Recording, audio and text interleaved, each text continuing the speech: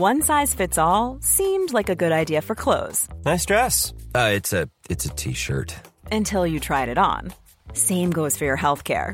That's why United Healthcare offers a variety of flexible, budget-friendly coverage for medical, vision, dental, and more. So whether you're between jobs, coming off a parent's plan, or even missed open enrollment, you can find the plan that fits you best. Find out more about United Healthcare coverage at uh1.com. That's uh1.com. Ryan Reynolds here from Mint Mobile. With the price of just about everything going up during inflation, we thought we'd bring our prices down. So to help us, we brought in a reverse auctioneer, which is apparently a thing. Mint Mobile Unlimited Premium Wireless. How to get 30, 30, bit to get 30, bit to get 20, 20, 20, bit to get 20, 20, bit to get 15, 15, 15, 15, just $15 a month?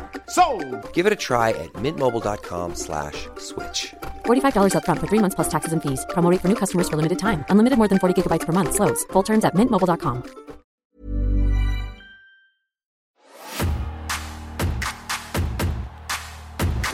Michael Caine goes to Newcastle in Get Fucked, airing tonight and every night on ITV4.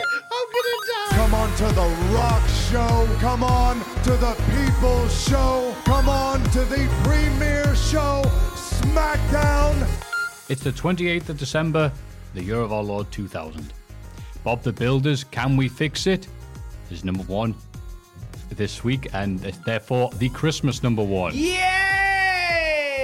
Bob did it! Yeah, which means you'll be hearing it every year during the Christmas play-alongs until we all perish. The Bob Hood dream has come true. How do you like me now? Unbreakable is number one in the box office. Original name Unbobbable, but obviously it was already taken. Are they all going to be Bob the Builder themed this week? The Bobbles, number one.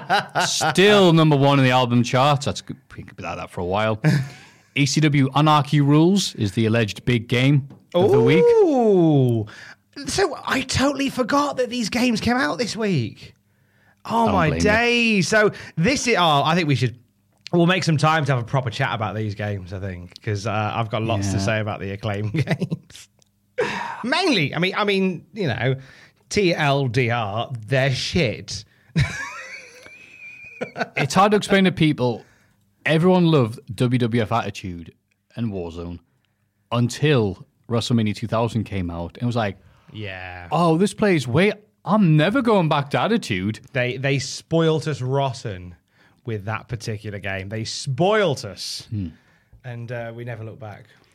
We didn't. So instead, Acclaim got the ECW license. They did Hardcore Revolution.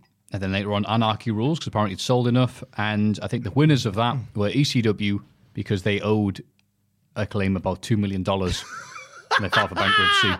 I'm still not sure how that works, but well done, Heyman. Paul Heyman, just being Paul Heyman. What a boy. Paul Heyman things. On the 22nd of December, a contestant in the grand final of Series 29 of 15 to 1, the quiz show on Channel 4, who cannot be identified for legal reasons, is edited out the edition. The contestant, standing in position 4, is eliminated the first round, having answered 2 questions incorrectly. The 2 questions are cut from the sequence, while the camera jumps from positions 3 to 5. And it doesn't say why, because of course he can't be named for legal reasons. I did some digging around on a few message boards who had also seen this on Wikipedia, gone, all right, what's this? Anyone have any information? And it was something like, he was involved in a court case at the time. Oh. And part of being involved in this trial or whatever was, no, you can't be on TV doing game show appearances. Legally, you're not allowed something to pass the time while we wait for the legals to come out. Anything you want to tell us before we get this court case sorted out? No, nothing, pal. I like how he's a just as he's leaving the room, like, nothing, pal. Like Columbo. Oh, just one thing. I did get eliminated from round 1 of 15 to 1. The lawyer's just doing this. Right. Hello, Channel 4. I'm not saying you can't legally put that guy on, but you're all dead if he appears on TV. On the 25th of December, BBC One airs the UK TV premiere of Titanic, with overnight figures giving it an audience of 9.9 million. God. Eat that, Tony Khan. Yeah. Apparently it went halfway up against Bob the Builder. For 30 minutes, it was up against Bob the Builder. Bob the Builder with no advert. Bob the Builder ran with no commercial interruptions to try and stick it to Titanic. And Otis the Aardvark in a hardcore match. ITV has 7 of the top 10 most watched programmes of the day, including Coronation Street, 13.7 million, EastEnders, 12.1 million, and Who Wants to Be a Millionaire, 11.1 million.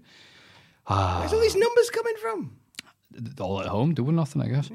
BBC One has a celebrity edition of Robot Wars. Participants include Vic Reeves, Chris Eubank, and the boy band 5. I've never heard of this. Is this a real thing? Boy band 5 were the robot. They all formed together like the Megazord in Power Rangers. Celebrity Robot Wars isn't what you think. It is humans controlling celebrities, fighting to the death. Not robots controlling. So I prefer that version. But when they went into the pit, they go, 5 will make it go down. Yeah. ITV airs Sinatra, Good Guy, Bad Guy, a program investigating Frank Sinatra's alleged links to the mafia. The film was made without permission of the Sinatra family and includes friends and colleagues discussing the late singer, some talking about him for the first time. Wow. Is this like WWE finding out that Daniel Bryan had lied about his medical history? Frank Sinatra was involved in the mob? We had no idea. I swear, I had no idea. On my mother's grave, I didn't know. Then the corridor getting bitched out by Brett's wife.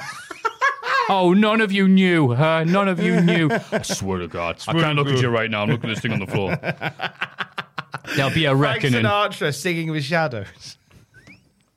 Start spreading. No, sorry. I'll change my mind. Stop spreading that news. 26th of December, Radio 4 clears its Boxing Day schedule. In order to broadcast an 8-hour reading of Harry Potter and the Philosopher's Stone, read by Stephen Fry. Wow. Oh, that's nice. So Stephen Fry just sat there for 8 hours. That's a hell of a Twitch stream. Yeah. Isn't that what you're doing on Twitch at the moment? Just reading people's books for multiple hours on a night? That's right. New Jack and the Philosopher's Stone. Let me stab that bitch, said Harry Potter. I'm going to kill a motherfucker, Miss McGonagall, said New Jack. Cedric Diggory came to me and goes, Harry, I've never got colour before. I'll give you colour.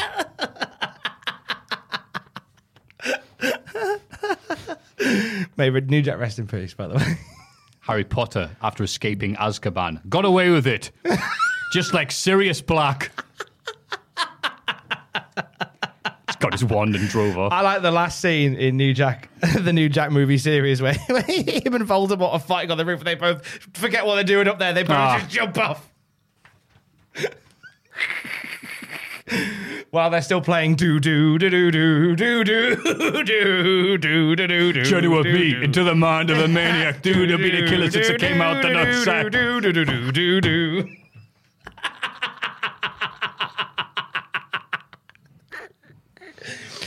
John, New Jack and the Philosopher's Stone. Shout out to my homeboy, Voldemort. 3 less we're going to worry about. How many kills? Whatever. What would New Jack's Horcrux be? An arm drag. He won't think to look for it there. It's all the stuff he bring within the bin. Like keyboard, old phone. Those weren't weapons. Those were his Horcruxes. Hiding in plain sight, they call it.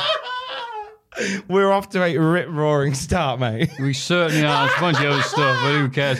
All that was happening. Wait, no, it wasn't. It wasn't happening. We made it up. All that was not happening in the ugly, pus-filled world of reality.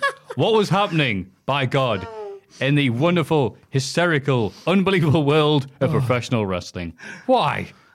The questions to those answers, that's right, will be answered right now and only here with the dulcet tones of myself, Matthew, and Tom currently downing an entire cup of tea like he's the Sandman during his entrance. I wanted to down it because I didn't have the heart to tell you. I made myself a coffee before I came. Oh, you got 2? So wow. Tommy 2 drinks over here. Tommy 2 drinks. Matthew 1 drink. Tommy 2 drinks. Actually, tell a lie. I've got a bottle of water with me as well. I'm technically Tom. Wow. I'm like Robin Williams on stage. It's plenty. We had a whole table. You have to compare to Robin Williams. So 3 drinks, 2 men, 1 podcast. Shut up. That's right. It must be the Cultaholic Classic SmackDown review. Tom, how are you? Mate, I'm also joining us. It's the awkward door. Hey. I'll get the door. See if you see our old friend Bottley the Bottle. We've binned off Botley, unfortunately. He wanted too much money to come back. It was a one-shot deal. Hashtag bring back Botley. Oh, how much that crap thing was. Hashtag bring Fan back out of Bottley the Bottle. Anyway, how you doing, Mate, pal? I'm fantastic. We're recording this a couple of days earlier than normal. Because, as you'll know by now, the Cultaholic Wrestling Podcast goes on a bit this week. Not much happens this week. You know. It's a quiet week, apart from 3 Raws, 2 NXTs, 2 Dynamites, and a crown jewel in a pear tree. And a journalist in a tree. Well, I'm just coming up Meltzer. All right, fair enough. This is something else. So we made the decision. I said, look, tell you what, I don't want you, flagging when we get to talk about SmackDown. I need you. I need the old Stone Cold. Yeah. So that would be great to say. So Matthew, how you doing? I hate wrestling. I hate wrestling. So I said, let's do it a couple of days early when you're fresh, when all is well. So we're recording this on a Wednesday. Yes. I've had a weird day because normally I'm in first thing in the morning. I've been in the office for about 20 minutes because I work from home today because somebody was coming to fix the dishwasher. So I had to be on hand to let them in, awkwardly offer them a cup of tea, and then make small talk about Newcastle United. So that's been my morning. You never realise how far out you're the bubble until someone from hello, it's me, the plumber, or the boiler man, or whatever, and you're like, so you're watching... It's like a TV show. You're like, oh, I know that exists. Yeah. And it really is like... The weather's good. Yeah, you just after a while, you just go, I'm just going to crack on with some work. I'm going to be sat over the side of the room, but I'm going to let you crack on with work. We'll have a little bit of banter, but I know you're working. Yeah, so we're you just work, and every 5 minutes clap, so you know you're not stealing anything. He's a good egg. He didn't steal anything. I checked I counted the cutlery beforehand. No, he was a good egg, and we have a working dishwasher now, so that's a good start. Also, in other really exciting news, I'm buzzing today. I am buzzing today because a little dream of mine that I've had since I was a kid has come true today. Of course I'm going to bring it up. A little dream of mine I had since I was a kid came true today. What was it? And I know for a fact that 10-year-old Tom would just be losing his fucking mind if I was to tell him this is what happened. I am now in a Nintendo Switch game. I'm now in a game that you can buy on the Nintendo Switch. Right. It's called Space. It's a Creator Wrestler mod for... Yeah, I'm already in someone made me in 2K19. Oh, Thank you for that. I'm in 2K19. Total Extreme Wrestling? No, WWE. Oh.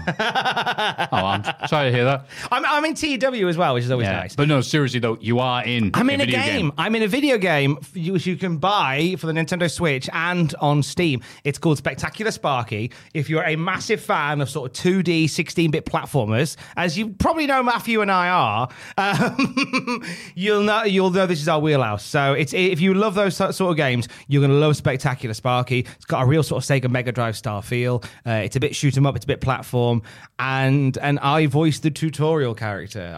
My mate said I've got this idea. My mate Sam Beddoes is the guy that made it. Big shout out to Sam Beddoes. And he said I've had this idea. This is years ago. Like I recorded. And this is something how long the process takes. I recorded the dialogue for this game before I'd even started working at Cultaholic on the classic Raw review. I recorded the dialogue for this game when Nail was what?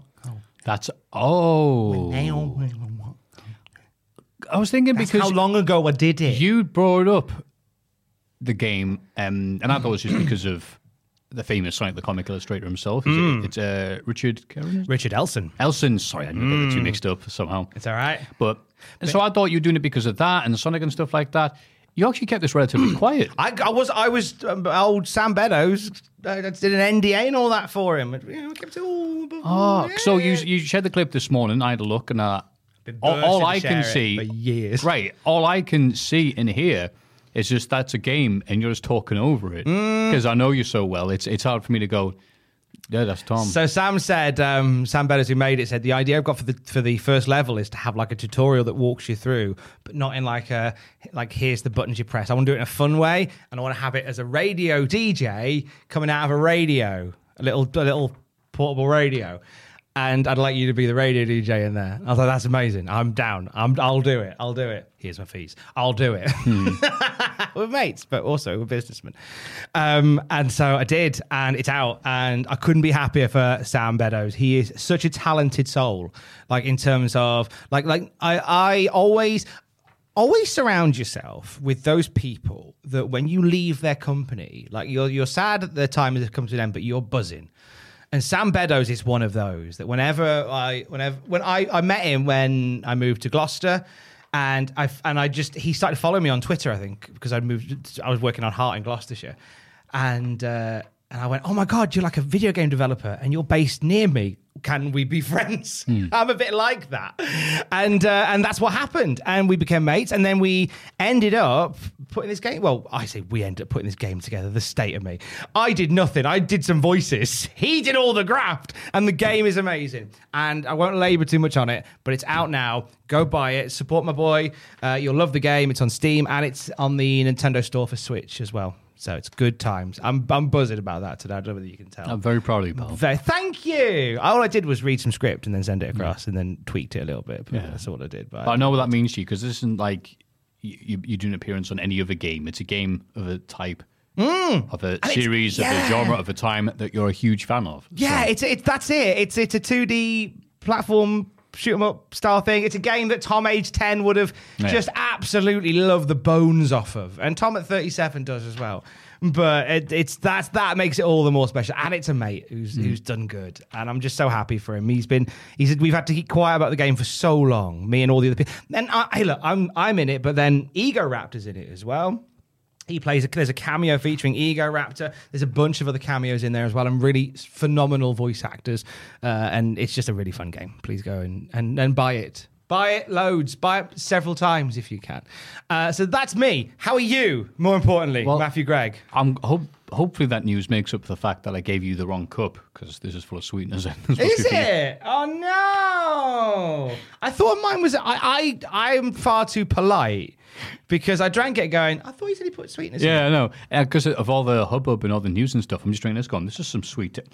Oh, I see. Do you want to... Well, look, do you want me to do a little bit of chatting to the camera, and do you want to make another one? Are you sure? No, I'm more about you. Like, I'm all right having sweet. Oh, no, I'm fine with it, mate. I'm fine with it, because I had a very sweet... I drank a very sweet, non-sweet tea, and now I'm drinking the very sweet coffee that I made for myself. Oh. So, do you know what? It all came up Millhouse. That's good. So it's fine. So don't worry about that's all right, then. Being in the video game that's been in development for years, coming out makes up for the fact that I gave you the wrong cup. I'm on... Well, you're a good man, Tom. You're a better man than myself. I'm on cloud 9 today. It really wouldn't matter. So it's all fine. It's all fine. So talk to me about you. The Men on a Mission video came out, and it was nice because the first time in a long time I've done anything that hasn't been what I usually do, basically. As you said, could get out your safety zone, and people seem to like it, and I was very happy about that. Someone immediately went around and changed the Wikipedia page, and it's still being changed without no one at the back, so I'm like, yay! So for those who don't know, what's the video? Tell them the video. It's on the Botchamania YouTube channel. Yeah. A lot of people may or may not have heard about the fact that Men on a Mission won the WWF Tag Titles one time, and one time only. One time. On a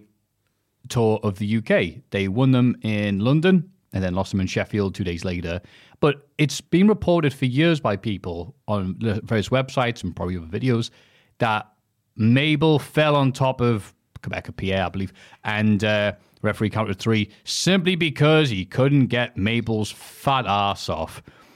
Oh, those silly fat people always falling on people and crushing them. So they changed the belt.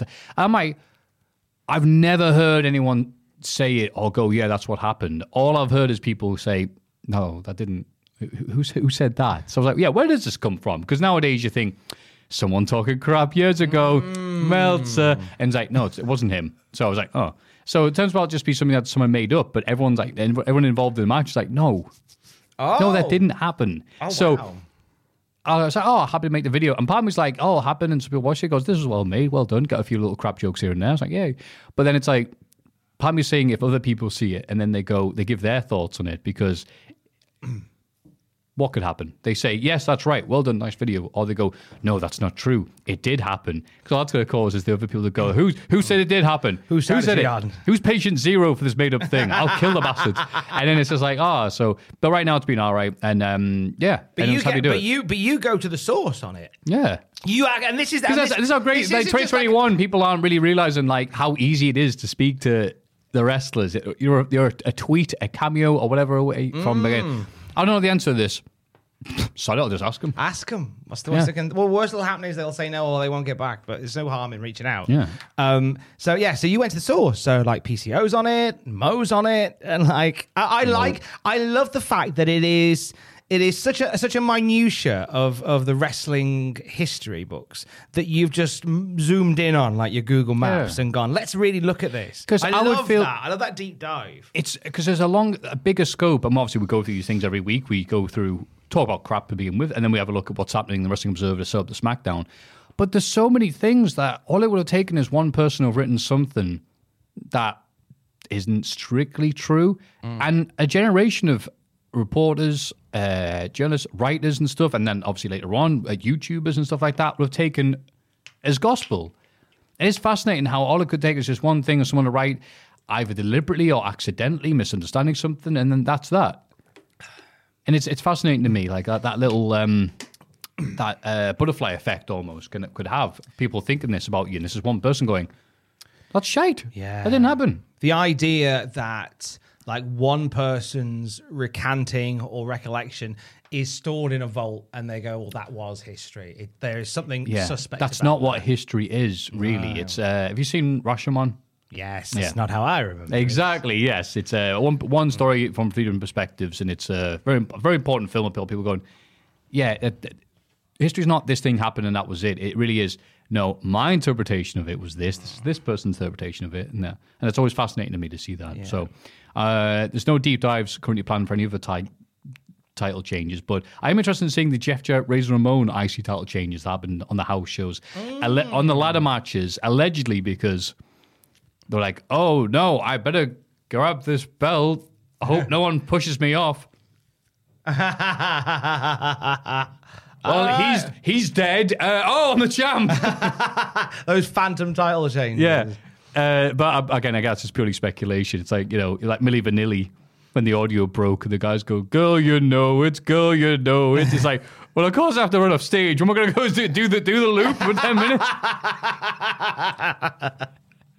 Milli Vanilli reference in the start. That's nice. Girl, you know it's, girl, you know.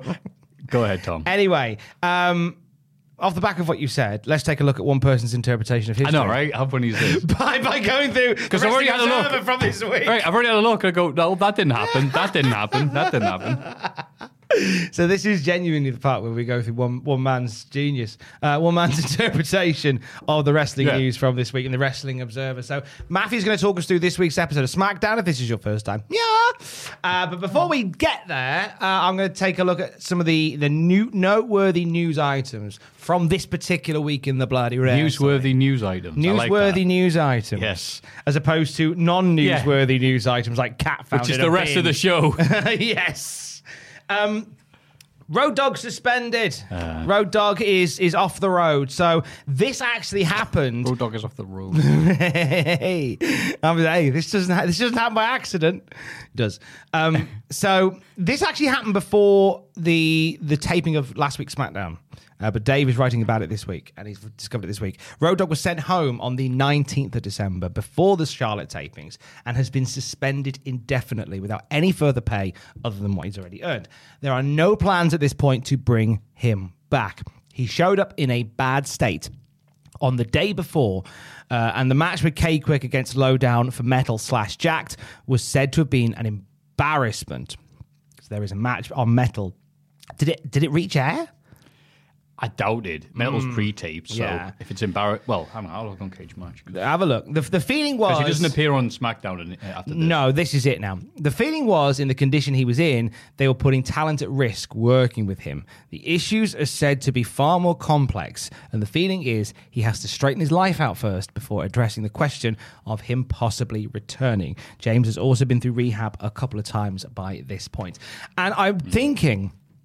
I do believe this is the last we see of Road Dogg until like the late noughties when he comes back as a sort of historical. Yeah, I mean the Rumble appearance. That was it. Yeah, came back at the Rumble like very late into the decade. So like this is it. This will probably be the last time for over a decade that we talk about Road Dogg in the context of SmackDown. Obviously, he'll turn up in other places. Apparently, it did air. It did air. They must have cut the hell out of it. It goes 3 minutes 41. Yeah, it sounds like they would have done. Wow. But this sucks. It's a shame. I'm a big fan of what's apparently got up for a few nominations for Best New Podcast, Jeff Jarrett's My World podcast. And I recommend anybody.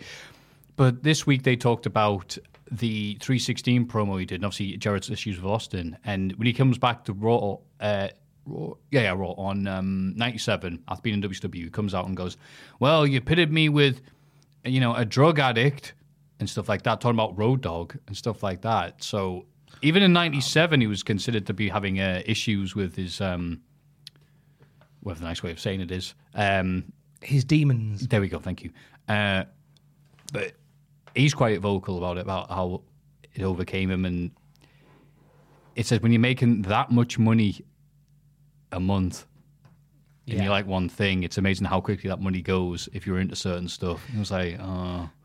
And he did look ropey at best in his last few appearances, but I thought that was just because he was wrestling in dungarees for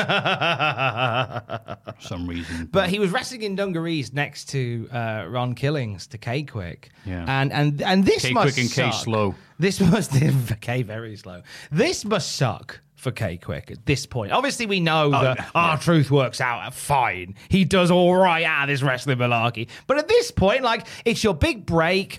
You're on SmackDown every week as part of in a tag team with an established tag team wrestler. Yep. There are plans for you both in the tag division, and then all of a sudden your tag partner's off the road. And this is unfortunately the case. I had a chat this week with AC Romero, formerly of Impact Wrestling. He's on Desert Island Graps. You can hear it. It was back on Wednesday. And he got COVID back in, I think, May, I think he said. And that was sort of the end of his run with Impact, because then by the time he was ready to come back, the Forbidden Door was swinging open. They'd made massive changes to their future plans. And every month they just went, there's nothing for you this month. There's nothing for you this month. So AC had to say, look, if there's never going to be anything for me again, I'd like out of my contract, please. Yeah. Because I'm not just going to sit around and wait to be used. I want to get out there. I've got bills to pay. And so they let him go from there. But the thing with that is that Larry D, his tag partner, he didn't have COVID, but he's stuck on the sidelines as well. And it's almost like it's guilt by association, for lack of a better term. Yeah. By association, you're off the road as well. And I guess that must have been a fear for K-Quick at this point, that, well, my tag partner's gone. I was going to be part of the tag division. What do I do now? He will be fine, though. Yeah, he would, but you're right. This was It'll take a while, but he'll be fine. This was, okay, cool. I'm trying to think how long he lasts next year, because he's not at WrestleMania X7. No, but so he's definitely in amongst it as the invasion's getting underway. I seem to remember him in the Rumble, and I seem to remember him... Yeah, Rumble I remember. Was he not on the opening of... Was he not in the pre-match, the pre-show match at WrestleMania X7? That was Too Cool versus...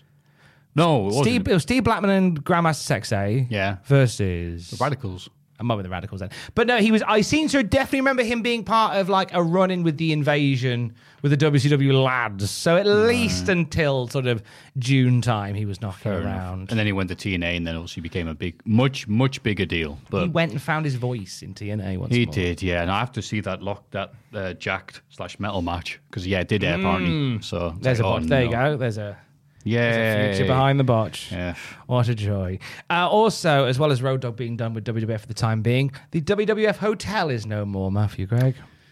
Oh, no. Wait, the WWF Hotel? Yes, so backstory. We talked about this last year on the Classic SmackDown review. Titan Sports won an auction to buy the Debbie Reynolds Hotel and Casino in Las Vegas, Nevada. They paid just over $10 million for the property. And I've discovered this morning. So Debbie Reynolds, who previously owned it, was optimistic that she could sell the hotel, but then still perform at the hotel. And then when the WWF bought it, she went, "Oh, I don't think they're going to want me singing." What? So, Debbie, I'm just a sexy boy. I mean, she could have Debbie boy. She could have sang Debbie Boy to whoever walked in. So the plan was in the foyer. That'd be brilliant. You make good use of Debbie Reynolds, you bastards. But you can look on YouTube, and there's 3D designs, there's 3D concepts of WWF Hotel. It looks fucking disgusting. It's just this big metal block in the middle of the desert with the WWF logo scrawled into it. It looks grim. But that sounds like Vegas. Yeah, it does. Yeah, it fits in with Vegas. It still looks grim. So like, there was concept designs. There were plans to make it like a restaurant and obviously a WWF themed hotel, a function area where they could put on the odd wrestling show. And Linda said that they were both up for it. Like they spent a lot of money on it and they had a good feeling about it. But just as time wore on, Vince sort of just cooled on the project a little bit, and I think XFL at this point was costing him a lot of money, and he just kind of went, I think I think we should bin off this hotel idea.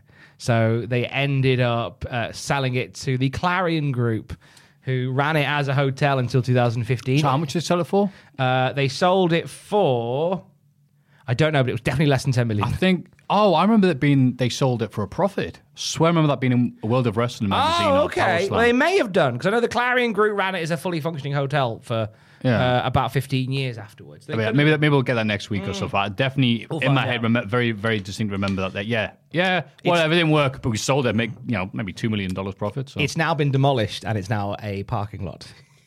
You'll be excited to hear. So we're going to do WrestleMania 9 there so again. So we can have WrestleMania. We're going to definitely have WrestleMania 9.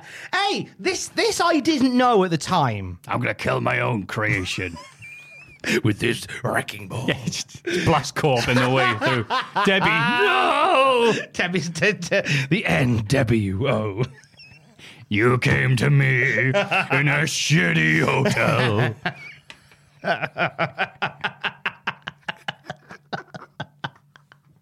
The Deb is here. Her song's not over. Hey, I'll tell you what is over. What's over? Bobby the Brain Heenan.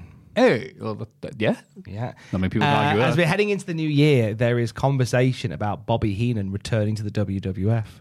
Wow. To do commentary on one of the less high-profile shows, possibly Jacked / Metal, possibly even Sunday Night Heat. More than likely Jacked / Metal. Yeah. Also, at around the same time, Larry Zbyszko is getting a tryout for the WWF. Oh, okay. Again, interesting one, this, because I didn't know this. Not only was he getting a tryout as a commentator, but there was conversations about him possibly becoming the commissioner of the WWF. In now that Mick Foley's absent from that role, there was a genuine conversation about making Commissioner Larry Zbyszko in the WWF. I'd never heard that before. Yeah. I'm not sure that would have worked the same, because it's fascinating, because Zbyszko's entire career, even to this day, is built on what he did with Bruno in the WWF. I think for a lot of people, it's like, oh yeah, the WCW dude. Yeah, that's his history, isn't it? Yeah, so I think that would have been interesting. Heenan on Jacked in Metal. I mean, look, we all love Heenan; he's the greatest, etc. But he'd clocked off at this point in terms of him commentating for WCW. So, but I don't know if him commentating properly for WWF would have helped him. Do you know what? He was at WrestleMania 17, and that he one was appearance alive at Mania 17. Yeah, him making little appearances would have been a better idea. But him. Like Schiavone had just like, all right, let's just get through this. This is just, we've all had that job where we're like, all right, look, I don't care about this company. Let me just do this for the money. And that's what Heenan and Schiavone was at that point. From reading his book, the vibe that he gives off in his book is that alcohol. It was probably a bit of that at that point. But more than anything, it was just he just didn't like WCW. It was just like he had gone in with these great. With this great hope that he would be heard and his voice was required and was one that'd be listened to, and he was pitching ideas, and they were always sort of, yeah, whatever, Bobby, sure, and they weren't bothered. And eventually, he just went, you know what, I'm just going to stop.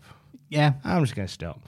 And he That's just it, literally then. just comes in, does the job, and leaves every day. And that's a shame to have the passion for wrestling beaten out of somebody like Bobby the Brain Heenan at that point. Yeah. Which is why when I think he came back and did WrestleMania X7, as we'll hear next year, he's just so full of vim and vigor. Sit next to me and Gene. How you doing, Tony? God, that how you doing, Tony, was just just beautiful. And I watched that recently. And what I love, and you can tell that like the love see it is again still in a few there. months' time. I know, Yeah. I can't wait because I'll show you the bit I mean. Oh, by the way, to interrupt quickly, I did ask, like, hey, RJ City, are you interested in doing a watch along? And he went, yeah. And he went, watch along how? I was like, well, we watch all like pay-per-views and he goes, and I went, oh, I literally forgot that you on that show, WWE Watch Along. That's on the network. Oh. And I'm like, yeah, he's like, yeah, where have you been an entire year? I went, sorry, RJ. Oh. Like, can we just pretend today didn't happen? He went, that's fine. Oh, no. Obviously, I'm a very avid fan of that show. Carry on, Tom. Sorry, RJ City. Put this over. There you go. That works. Just me on the bus. But you know what? Like, doesn't mean he can't. No, it literally means he can't. Oh, really? According to the contract. Oh. Fine, then. Didn't want you anyway. This is me helping with the podcast. Sorry, we didn't mean but we didn't mean RJ City. We meant RJ Singh from the Frontier Wrestling Alliance that time. Yeah, there we go. Former Progress. Well, you might do it, yeah. He might do. Hey, look, anybody that's got like a little affinity with WrestleMania X7. Sorry, I've written a contract that says I don't want to do anything with you. Oh, really? What's that with? I've just written on a bit of paper I've here. written in crayon just now. Yeah. Get fucked. But as we'll see when we watch WrestleMania X7, you watch Bobby Heenan walking down to the ring, and he's filling up. Like, he's welling up. Like, that is special. Like, he's so happy to be there. Like, he's such a he looks like Andy Dufresne after crawling through the shit in the Shawshank Redemption, and it makes me so happy to see him so happy. Like, for me, that's my last memory of Bobby the Brain Heenan. He would get very unwell, and we'd see heartbreaking pictures of his last few years. But oh my god, that's how I'll always remember Bobby Heenan. My line about WrestleMania X7. My favorite bit about Heenan in WrestleMania X7 is when he's in his, I think it's an autobiography, or someone mentioned it online. He says that someone bumped into him on the weekend of WrestleMania. He went, oh, Bobby Heenan, you here for WrestleMania? He goes, no, I'm here to see the Cardinals play. Of course I'm here to see fucking WrestleMania. Stop asking wrestlers obvious questions. Thank you. Pro Wrestling Noah news. Never not be funny. They've had their biggest show, like they landmark show in The Great Voyage. Which was Voyage. The Great Voyage. I like how you say that. The Great Voyage. Which features a match that many believe puts Noah on the map. We're talking about Jun Akiyama versus Kenta Kobashi, which goes 35 minutes and 58 seconds. 4.25 stars from big boy Dave Meltzer. And everyone just says, like, this is the night. After, even though it's been around for a while now, this is the night that Noah arrives, really. Do you have any recollection of Akiyama versus Kobashi? Not the specific match. I'm not that much of a Noah historian, but I loved Akiyama. Whenever I saw him. So, yeah, no doubt. But, again, just the new story. We'll probably talk about it way more detail, but, like, and we have done over the past few months, but just the craziness. Yeah, we're all leaving. Yeah. We're taking all the top stars, and there was 4 people remaining. Bye. We don't like you. It's so long, farewell, Mrs. Barber. And it is crazy. But then it's like, yeah, and it's still around to this day. It's still kicking ass. Amazing. Which is like, it's done so differently over there. It's unbelievable. And I can't imagine a situation since then where all the top stars have gone, yeah, we're leaving this place and going somewhere else. Yeah, I can't think anywhere else like that. Also, we know a billionaire, mate. Rob Van Dam wants to work in All Japan. Well, I hear there's a few vacancies open, so... He's meant to be appearing at the Tokyo Dome show on the 28th of January. Good God, they still have a Tokyo Dome show? Yeah, back in January, All Japan did. Okay. So that's apparently a thing. I guess they would... But it's not going to be it's not going to be a permanent thing for Van Dam knocking around. Yeah. In All Japan, you're going to double check that my stats. Oh, no, I know that he wasn't there for the there for the January show. He was there for the it was there post ECW. Yeah, him and Sabu because the general consensus is he's going to start to have to make a decision between like WCW or WWF soon. because the ECW is. Don't worry, that choice will be made for him. Oh, it certainly will. WWF or WCW? Yes.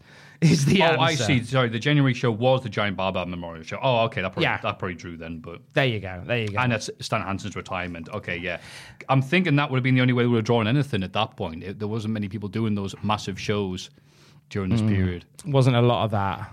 The boom period had long gone at this point. So regular Tokyo Dome show was just like, what? So bringing you guys in a show insane. And that was still 30,000, which is obviously good. But again, it's a Baba Memorial show, so it's going to bring the numbers. Yeah, actually, you know what? 30,000 is disappointing as hell. Like I said, the boom period was gone. All these days of, let's just do a big show. It'd be great. It'd be fun. Oh, that's gone now, is it? Yes. You can't just do a big show anymore. No. So even with the Giant Barbell Memorial and Stan Hansen retiring, they only do 30,000, which is... Anyway, again, we're going on to what... UPW putting on a pay-per-view at the Santa Ana, California Galaxy Theatre. Now, this sounds like a bit of non-news. But Dave Meltzer attends this one, or at least somebody from his team attends this one, and says, out of everybody on the show, one person stands out. A young man with a lot of promise called El Dandy. Called El Dandy. Sorry. How do you deny El Dandy? Prototype, brackets, John Cena. He's got exceptional physique and look. He actually has superstar charisma and good athletic ability, but he's not ready in the ring. Hopefully, he won't be rushed to the big time, because if he's brought up too soon, people will see him before he's ready, and he'll get a rep as a worker that he'll have to overcome. But he's got something that most 6'5" muscle guys don't have, and something a lot of guys who, by the looks of it, think should have it. That's right, a dad who's also a promoter. And this is, and I like stuff like this, right? And I don't know whether my brain only just zooms in on the minutiae stuff like this. Like, I love the fact that this is in December in the year of our Lord 2000, and it's John Cena being pointed out. But the idea of John Cena is so in the distance right now. Dave Meltzer spelt his name wrong. Dave Meltzer spelt it S-E-N-A. And I just find the idea of somebody spelling John Cena wrong now to be hilarious. But again, he wasn't a thing at this point. And he just went, I tell you what, that guy on that UPW pay-per-view is quite good. Prototype John Cena or Senna or whatever it is. I just like that. John Cena, it's got the F1 gimmick. Little screen news for WCW. Their Channel 5 deal has ended. Oh. Bravo times are coming. I remember by the time the Bravo news came out, so yeah, this is the very arse end of December, so it would have been the January issue of World of Wrestling magazine, which I think was their last one, had China on the front cover. These lovely photos. Whoever's taking the photos of WCW at this time, they look stunning. I don't know if you remember them, but they looked really high quality. Beautiful. But then it's like guys like Chuck Palumbo, come off the middle rope, and I'm like, that looks amazing, And it was like, Bravo has Nitro and Thunder, blah, blah, blah, the new home. And you're like, wow. And yeah, what, so 2 months, 3 months of that? Yeah, not a lot of that. Yeah. And in big screen WCW news, sort of WCW news, Randy Savage is off to appear in the Spider-Man movie. He'll be shooting next month in mid-January, scenes featuring a cage match, as he will play the villain, Sawbones McGraw. Obviously, McGraw. He put Sawbones. Sawbones McGraw. And he spelled John Cena wrong. Sawbones. It's like, okay, I can see where it's going from there. I like the idea of a wrestler called Sawbones. Oh, God. Oh, I can't wrestle today. It's just, my clavicles hurting. Me and my tag partner, Arthur Righteous. I'm working stiff tonight and every other night until I perish. The only tag team sponsored by Radox.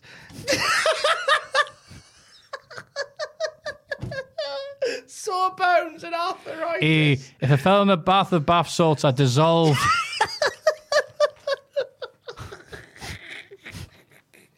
Sawbones McGraw is the sort of wrestler that every time they get off the couch, they go, ugh. Ugh. Sawbones McGraw.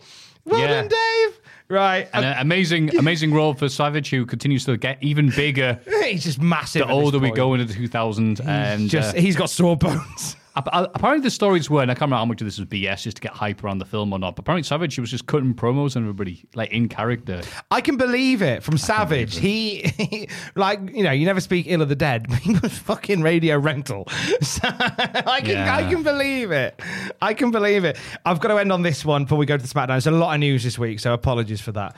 It's all good. Davey Boy Smith. Oh, God. And on a high note. Then on a high. British Bulldog, having had charges dropped on the 7th of December for alleged death threats against Ellie Hart-Neidhart and soon-to-be ex-wife Diana Hart-Smith, faced yet another hearing on the 22nd of December for allegedly making threats towards Bruce Hart. Well, he's only human. Bulldog and Bruce. Oh, God. In the Canadian press, Bulldog is quoted as saying, I was involved in that Hart family for 20 years. I'm sad to say it was the worst 20 years I ever had.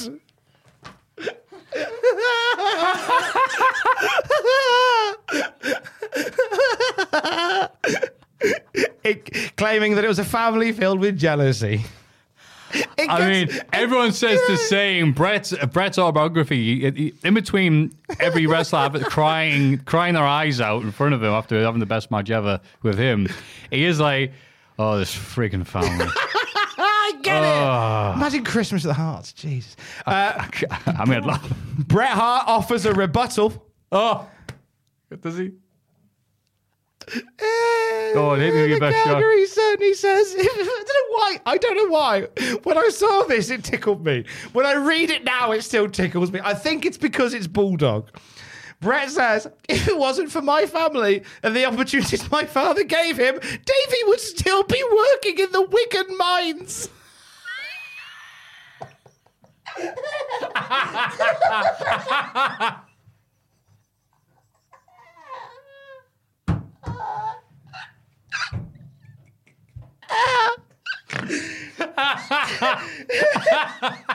John! The mines! John! I want Bulldog down the mines! He's a pit pony! He's a pit pony! Bret Hart went down one day, fed him some carrots and said, you want to wrestle? My dad wants to stretch you. If it wasn't for my family, Davey would still be working down the Wigan mines. His canary's passed out, so he goes, everyone, we're fucked.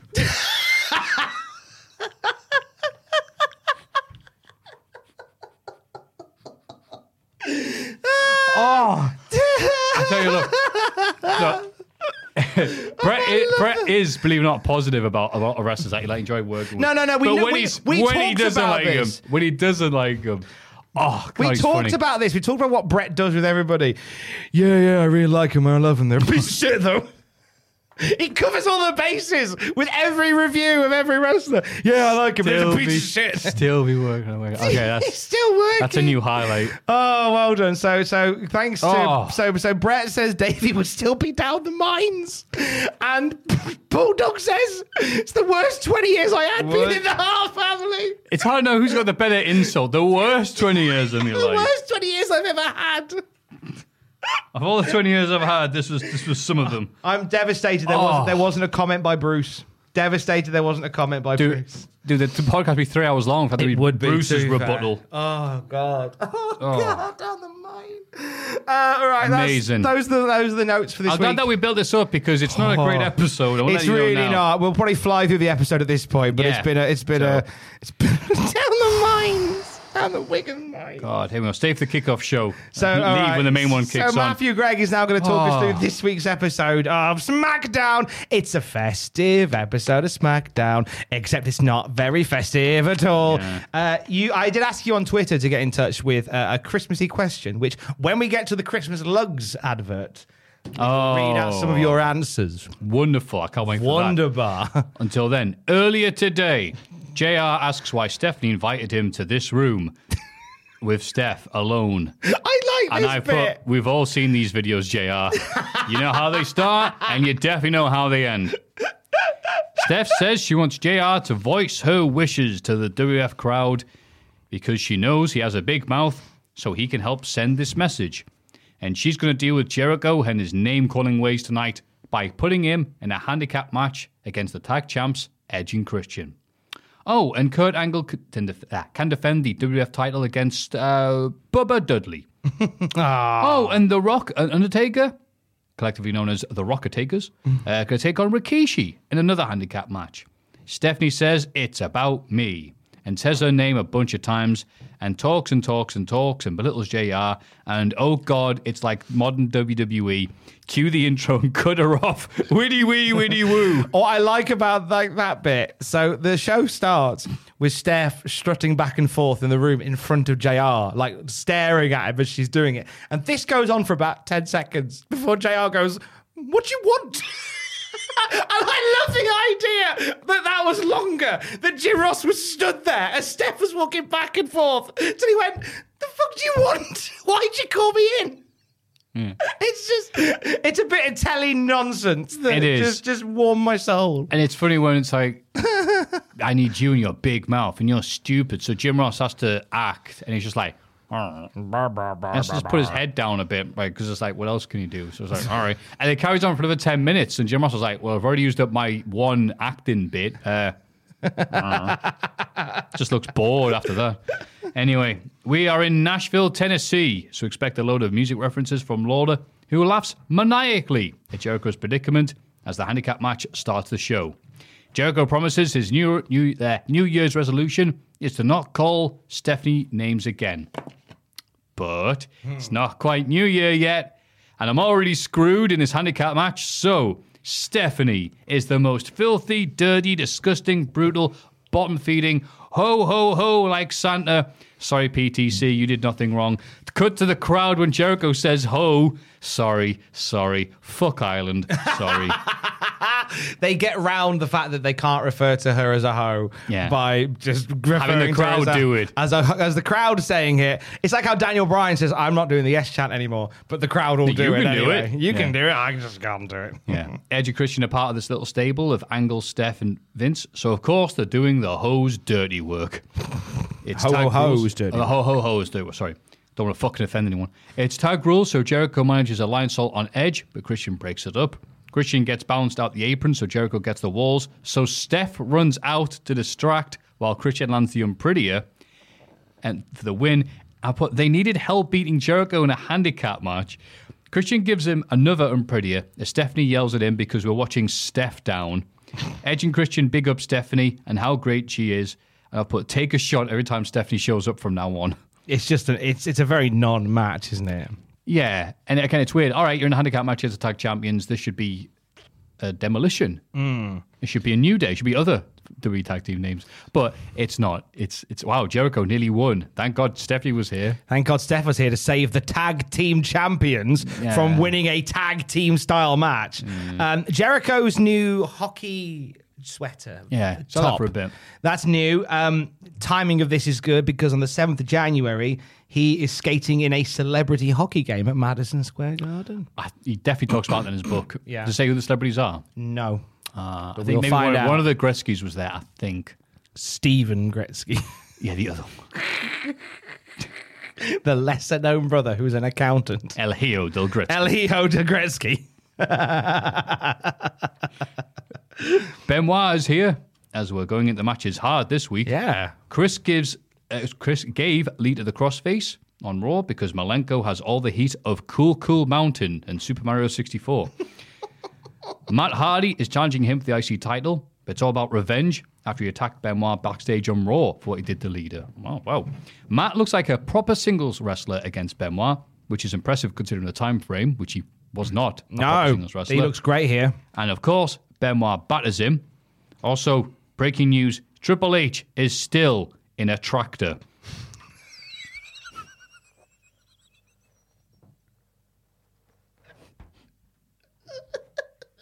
I don't know why that caught me off guard. I just got this image of Triple H sat in a tractor looking grumpy. John? Oh. I think I'm in one of those moods today. Definitely are. Oh, you'll ruin the podcast. Sat there with his arms crossed like a sulking It's outside baby. the arena. They're like, well, Don't want to be in the tractor anymore.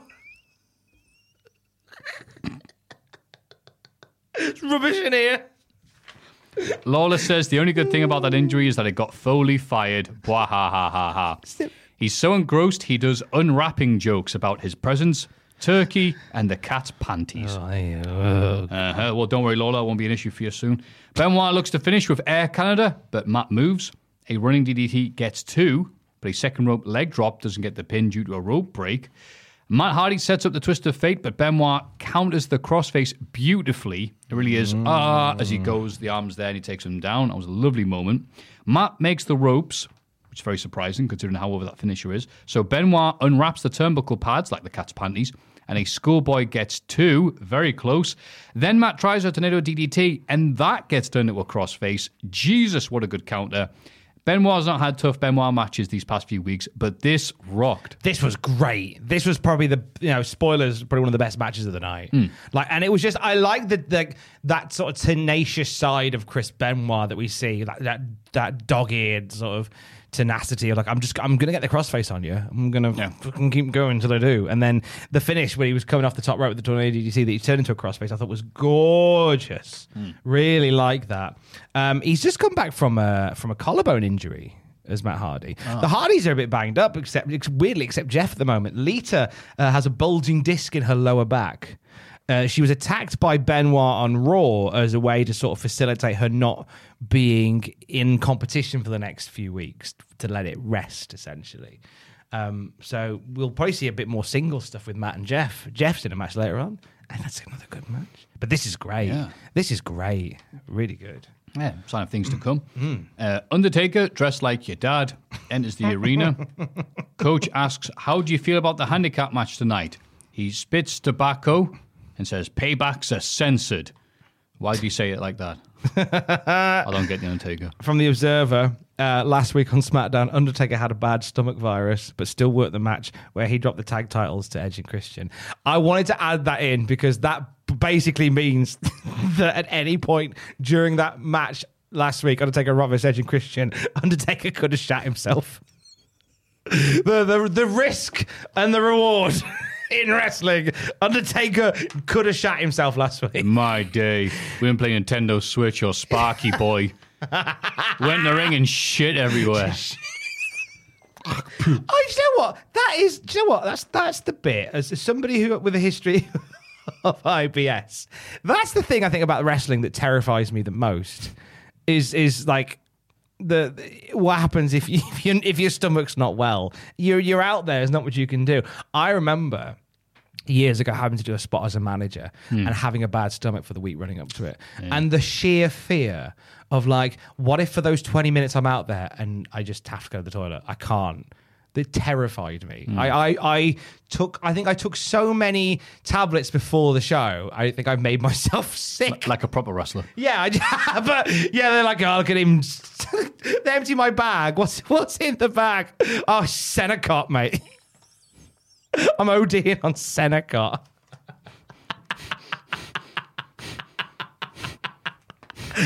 But pills so I can eat cheese. This is it, right? I love cheese, but your body's fucked when, if you're ordering pizza or having ice cream, I've got to take a tablet before I have it. Because the option is to either look after my body and not have it, or go, I'm going to take something that allows my body to weather the storm better. It's great, though, thinking about what it, the ancient Romans were like. Happy Saturday morning, by the way. No. Sorry, carry on. The ancient Romans, Julius Caesar was like, Doust would like a margarita, but oof.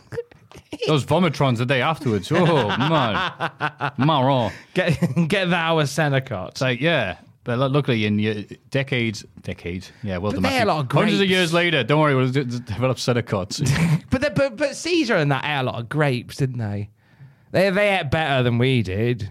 Grapes. We have those still, but Tom. no one eats grapes, though, do they? We all eat friggin' dairy milk. We don't, the Romans, welcome to the Cultaholic Classic Romans review. The Romans used to eat better than we did. They would eat, less carbs. They'd eat a lot of meat that was cooked well and clean, and they'd eat a lot of fruit. And they go to war every so often. But they didn't have Parmos either, so I think it balanced itself exactly. out. No one, like Romans, and they said army marches on his stomach. You try marching your army on fucking deep fried chicken parmesan. I don't think that's happening. The army sleeps on his stomach. And they spend all day in a bathhouse. Yeah. They had a lovely time. What was that thing that they found? Roman. Like I forgot how they figured it out exactly. I always remember like key bits, but not exactly how we got there when it comes to stories. They found the ruins of someone from thousands of years ago, and they figured out how. No, that was it. It was footprints that were left behind, and they figure out like at the speed they were going, it was like, holy Christ! Some of these people were capable of running like 30 miles an hour, or something ridiculous. It's like, yeah, back then they probably did with a lack of cars, and we have to kill that buffalo or whatever animal it was. Yeah, it was like looking like running around at the speed of sound. They've got places to go, got to follow the rainbow. Exactly. So that's like, we can't do that anymore because of, cars. Because they weren't eating a deep dish pizza and 17 pints of lager the night before. Yeah. That's how they could run so fast. Is that bad? Like if it all like a defrosted Roman early man is finds himself here, it's like, I could beat all of yous up. Oh, that would be dead. It's like we can't catch him. He keeps.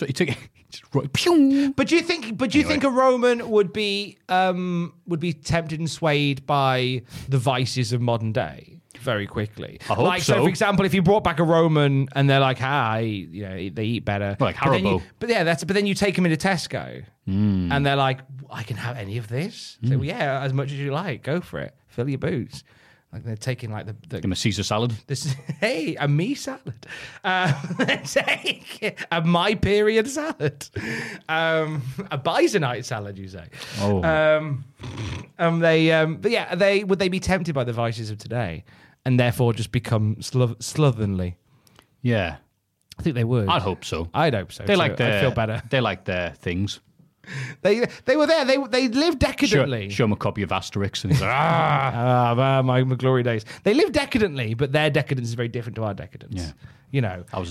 They were eating a lot of grapes and they were eating a lot of food and wine at points, but they weren't getting a Deliveroo to drop it off. No. Well, maybe they were. I don't know. This isn't the history podcast. Yeah. Anyway, wrestling. No, let's talk about the Romans. Here's China in a neck brace. Oh, God, yeah, you sure, Lawrence. Crying because she can't wrestle anymore, and she hates the RTC for taking that away from her.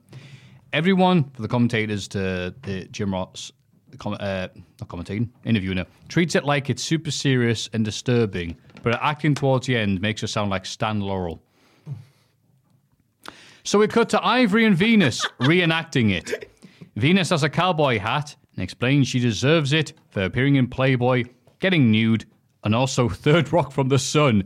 I liked how that was included as a sin. Oof. I mean, the reviews weren't kind. It wasn't that bad. I quite like Third Rock from the Sun. I've done my impression of Third Rock from the Sun, haven't I? Basically, every episode of Third Rock from the Sun is just John Lithgow going, I can't believe that we're all aliens. Thank you. That's Third Rock from the Sun. I can't believe that we're all aliens. Thank you, Dick. Ivy regrets being nude and cries. Dick, you get it? It's funny. And cries, and there's no punchline because they're rotten human beings. And then Cole and Lawler explain how they're evil, mind-bending people who shouldn't tell people how to be so. And this can't be funny because of gender. What a waste of time this was. I said, right, my notes on this are, so they said that Jim Ross apparently sat down with China on Christmas morning. Happy fucking Christmas. They said Jim Ross to say, do you know what? That'd be very WWF to say to Jim Ross, Happy Christmas, mate. Can you record a VT with China on Christmas Day? China, I got your True Grit on VHS. That's why she cried. I thought the Val Venus and Ivory thing was very close to being fun. And I think in 2021 it would have turned them babyface. Well, I mean, because it was just them taking a piss out of China. It was a heel segment by heels, but it was like, all right. Just didn't really go anywhere. So much conclusion other than Cole and Lawler going, I'd like to remind you that people who tell you what to think and what to do, and the fact that we have to censor words like bitch and hoe in our program intended for kids, are bad people. It seemed out of place for RTC to be doing lampooning. Yeah, RTC shouldn't be doing like. But again, third rock from the sun being listed as a sin was funny. China's book is out on the 29th of January, which suggests that a big push is coming for China. That's not out. It was released. It was released. It escaped. It escaped. Oh, that was it. I messed it up. Sorry. It wasn't out. It was released. It wasn't released. It escaped. Weapons aren't only allowed. They're legal. That's the one with a lot of typos. It's been a while since I've read it, but it was already in bargain bins. My mum bought it for me, and I was no, it's fine. It's awful. I remember one chapter started with "My tit hurts," and I felt at that point it felt like Carl Pilkington's diary.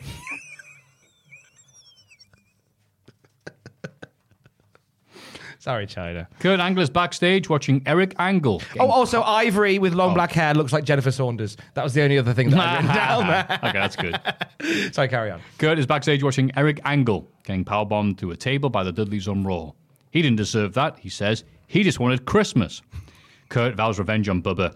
And in another hallway, Devon hypes Bubba up. Come on, Bubba. Let's go, Bubba. Which I thought was really nice. Spoiler for my What Did You Remember? Right. All right. I can't tell you how much 16-year-old Tom was buzzing for Bubba Ray Dudley getting a WWF Championship match. Oh my God! Could the impossible dream be about to happen? I miss having my disbelief suspended so much. Yeah. I genuinely do, and I was buzzing about that. Yeah. Champ Kurt heads to the ring. You may have rose to prominence putting people through tables, but I rose up winning gold medals. I hope you're satisfied, mister. Bubba knocks him off the apron immediately, and Kurt takes a lovely bump off it to make Bubba look good. What a star. Kurt pounds Bubba down, but Bubba's hard chops are loud. Steph is shown watching. Take a shot. Bubba misses a moonsault. What? No. Kurt misses a moonsault on Bubba. Good for Bubba in his arm. He gets a 2 count from a punch. This is Bubba on Kurt. And I put, wow. It's very impressive to see. Angle suplexes Bubba and then goes for the world title to bounce off Bubba. But Bubba gets a slam, and this is the SmackDown debut, I do believe, of the 2.99999 count from Kurt Angle, as the crowd gets mad. As they thought Kurt didn't kick out. Bite down on it. Yeah. They bite down on it. 1, 2, 3. Oh, crowd. No, that was 3. That was 3. Referee's like, absolutely nail biting. Absolutely nail biting. Bubba's up, leaving Kurt to hit him low and roll him up to retain. Really hot match considering Bubba had as much chance as winning the title as I did.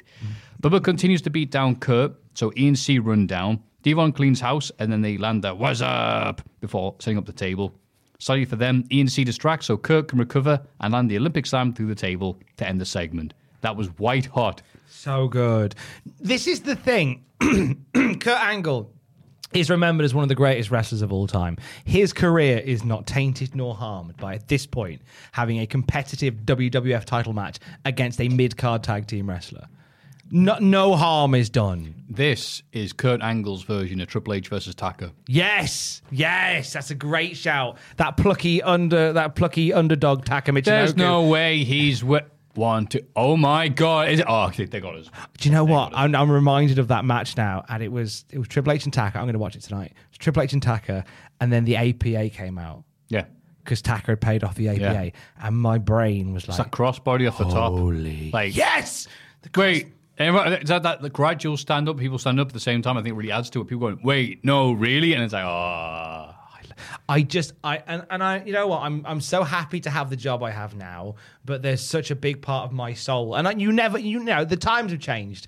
I think in the way that we consume it, and times have changed. But I miss being that, having my disbelief suspended that much to be like out of my seat on a Bubba Ray near fall on Kurt Angle for the WWF title, and to be out of my seat at the thought of Taka Michinoku. Plucky underdog. He'd had, 3 months under his career at that point? Funny. I think he was like an NXT guy. He's named after the promotion. If you missed this last week, go back and listen. But I missed that. A few years later, we were called Taka Noah. No, that's what they'd say when he asked if he could have another title match. Go on, Tom. Get out your system. Taka Noah. All right, we'll call it Noah. But yeah, anyway. Triple H's phone rings. Triple H's phone rings. Oh, we're still doing it. Hello. Hi, yeah, Triple H. It's Mike from Logistics. Mike. That's what you'll do. You've done this bit. You've done this bit more times than Monty Python had done the Dead Parrot sketch. And Mike is the guy name. Mike Powell from Logistics. Mike Powell. Don't look at me. Mike Powell from Logistics. Logistics. Hey, Mike, how you doing? Yeah, I'm good. Yeah, I don't know why this has come down to logistics, but it has. Let's go with it. We're wondering if you want to buy a wrestling promotion based in Japan. You want to know if I want to buy a wrestling promotion based in Japan? Yeah, just we're wondering because, we've got the checkbook out. We've bought some flights. Do you want to buy a wrestling promotion in Japan? No. All right, we'll do it.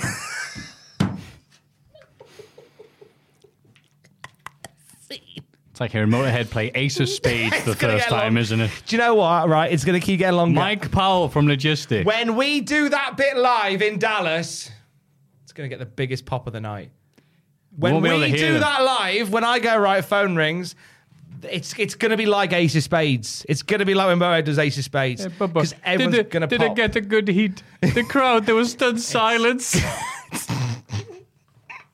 The crowd are going to get a good heat when I go, hey, the phone rang, and the crowd are going to cheer. Like, they know what song. It's the first. They're going to cheer because they're like, oh, got out of the way. It's no. What they're gonna do is it's gonna be like, where's Papa Jack?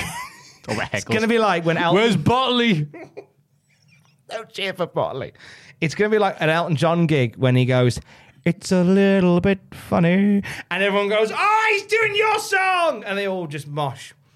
Yes. It's gonna be like, don't look at me.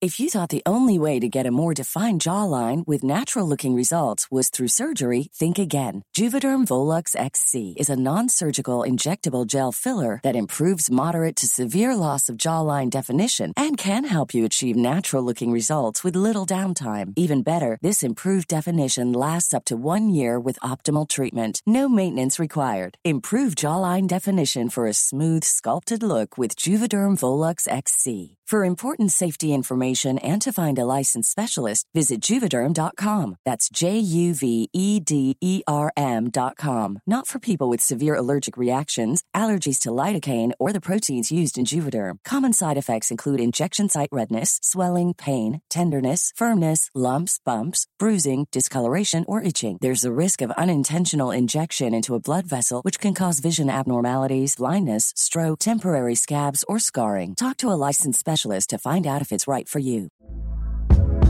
Hey there, it's Michelle Norris. I'm host of a podcast called Your Mama's Kitchen. When I travel, I'm usually looking for a way to find a taste of home when I'm not at home. And one of the things I love to do when I am at home is entertain. And Airbnb allows me to do that. When I was in California recently, I rented a house that had a great kitchen. And when we were sitting around the table, we were all thinking, we're in someone else's house. Someone could be in all of our homes as well. If you have a home, but you're not always at home, you have an Airbnb. Your home might be worth more than you think. Find out how much at airbnb.com/host. Quality sleep is essential. That's why the Sleep Number Smart Bed is designed for your ever-evolving sleep needs. Need a bed that's firmer or softer on either side? Helps you sleep at a comfortable temperature? Sleep Number Smart Beds let you individualize your comfort, so you sleep better together. J.D. Power ranks Sleep Number number 1 in customer satisfaction with mattresses purchased in-store. And now, save 50% on the Sleep Number Limited Edition Smart Bed for a limited time. For J.D. Power 2023 award information, visit jdpower.com/awards. Only at a Sleep Number store or sleepnumber.com. Like I'm wrong. Stop it. When Mike Powell of Logistics. Mike Powell, WWF Logistics. Hi, Mike Powell Logistics. Sorry, I can't hear you right now. I'm in traction. Can you speak up? I'm in a tractor. The Rock arrives to the arena. And while that's happening, it's time for more Steph. Take a shot.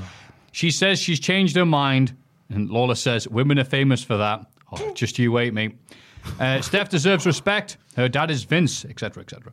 Matt Hardy, Bubba, The Rock, they're all getting what they deserve.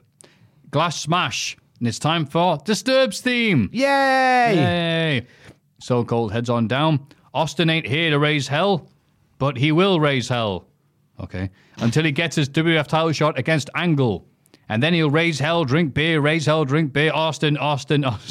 Sums up 5 minutes there. Crowd chants slut, which isn't very nice to Steve. Austin. Steve doesn't think he deserves a title shot. What? Steph doesn't think Austin. Doesn't think he does. Pronouns, pal. Steve having an existential crisis. I don't think I deserve a title shot. Oh, Steve Austin, the self-esteem issue storyline. Yeah. Austin asks the crowd if he deserves one. They think so he changes his mind. We think so. Yeah, that's what they say. He drinks a few beers. Steph looks disgusted. Hey, says Austin, just because I hate your dad and your family and you won't give me a shot doesn't mean we can't drink together. Cheers. They smash cans and all the buzz from the beer fuzz goes all aura. She looks disgusted. Austin asks if she likes wasting good beer. She says no. Hell, me neither, but I'll do it, before tipping a whole can over her. Before going, oh, hell yeah, and leaving. Wait a minute. So Steph insulted the whole roster, and then someone did something to her. That's nuts. I know, right? Imagine a McMahon getting their comeuppance. That's just ridiculous. What weird booking that is. Twice now, bless her, somebody's got their knickers in a twist because they can't get a title shot, and Steph's been the one that takes the brunt of it. Wait, I haven't finished Bulldog after doing a shift in the Wigan Mines. It's covered in coal dust. Its new gimmick is coal dust. Oh, no. You'll never forget the name of Coal Dust. He does the breathing like Coal Dust, but it's just him being knackered. It's just the look. You'll never forget thou name of Coal Dust. Coal Dust. He's there to sing his theme.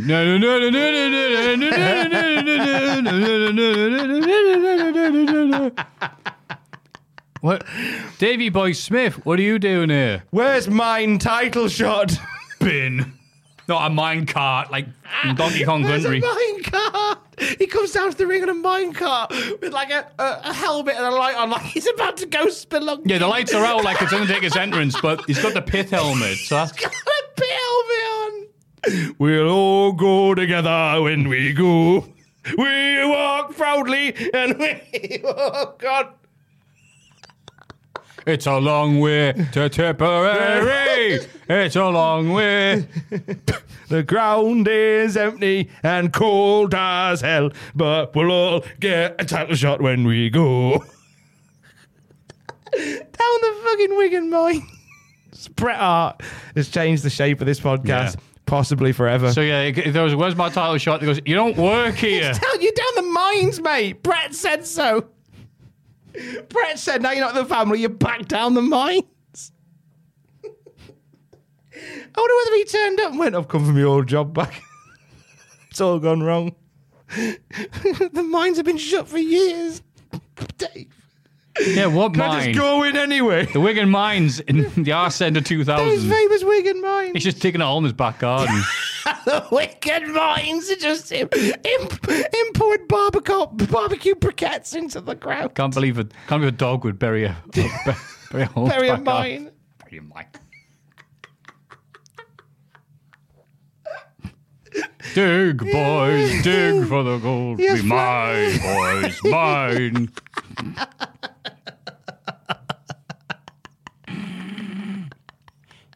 No, dig.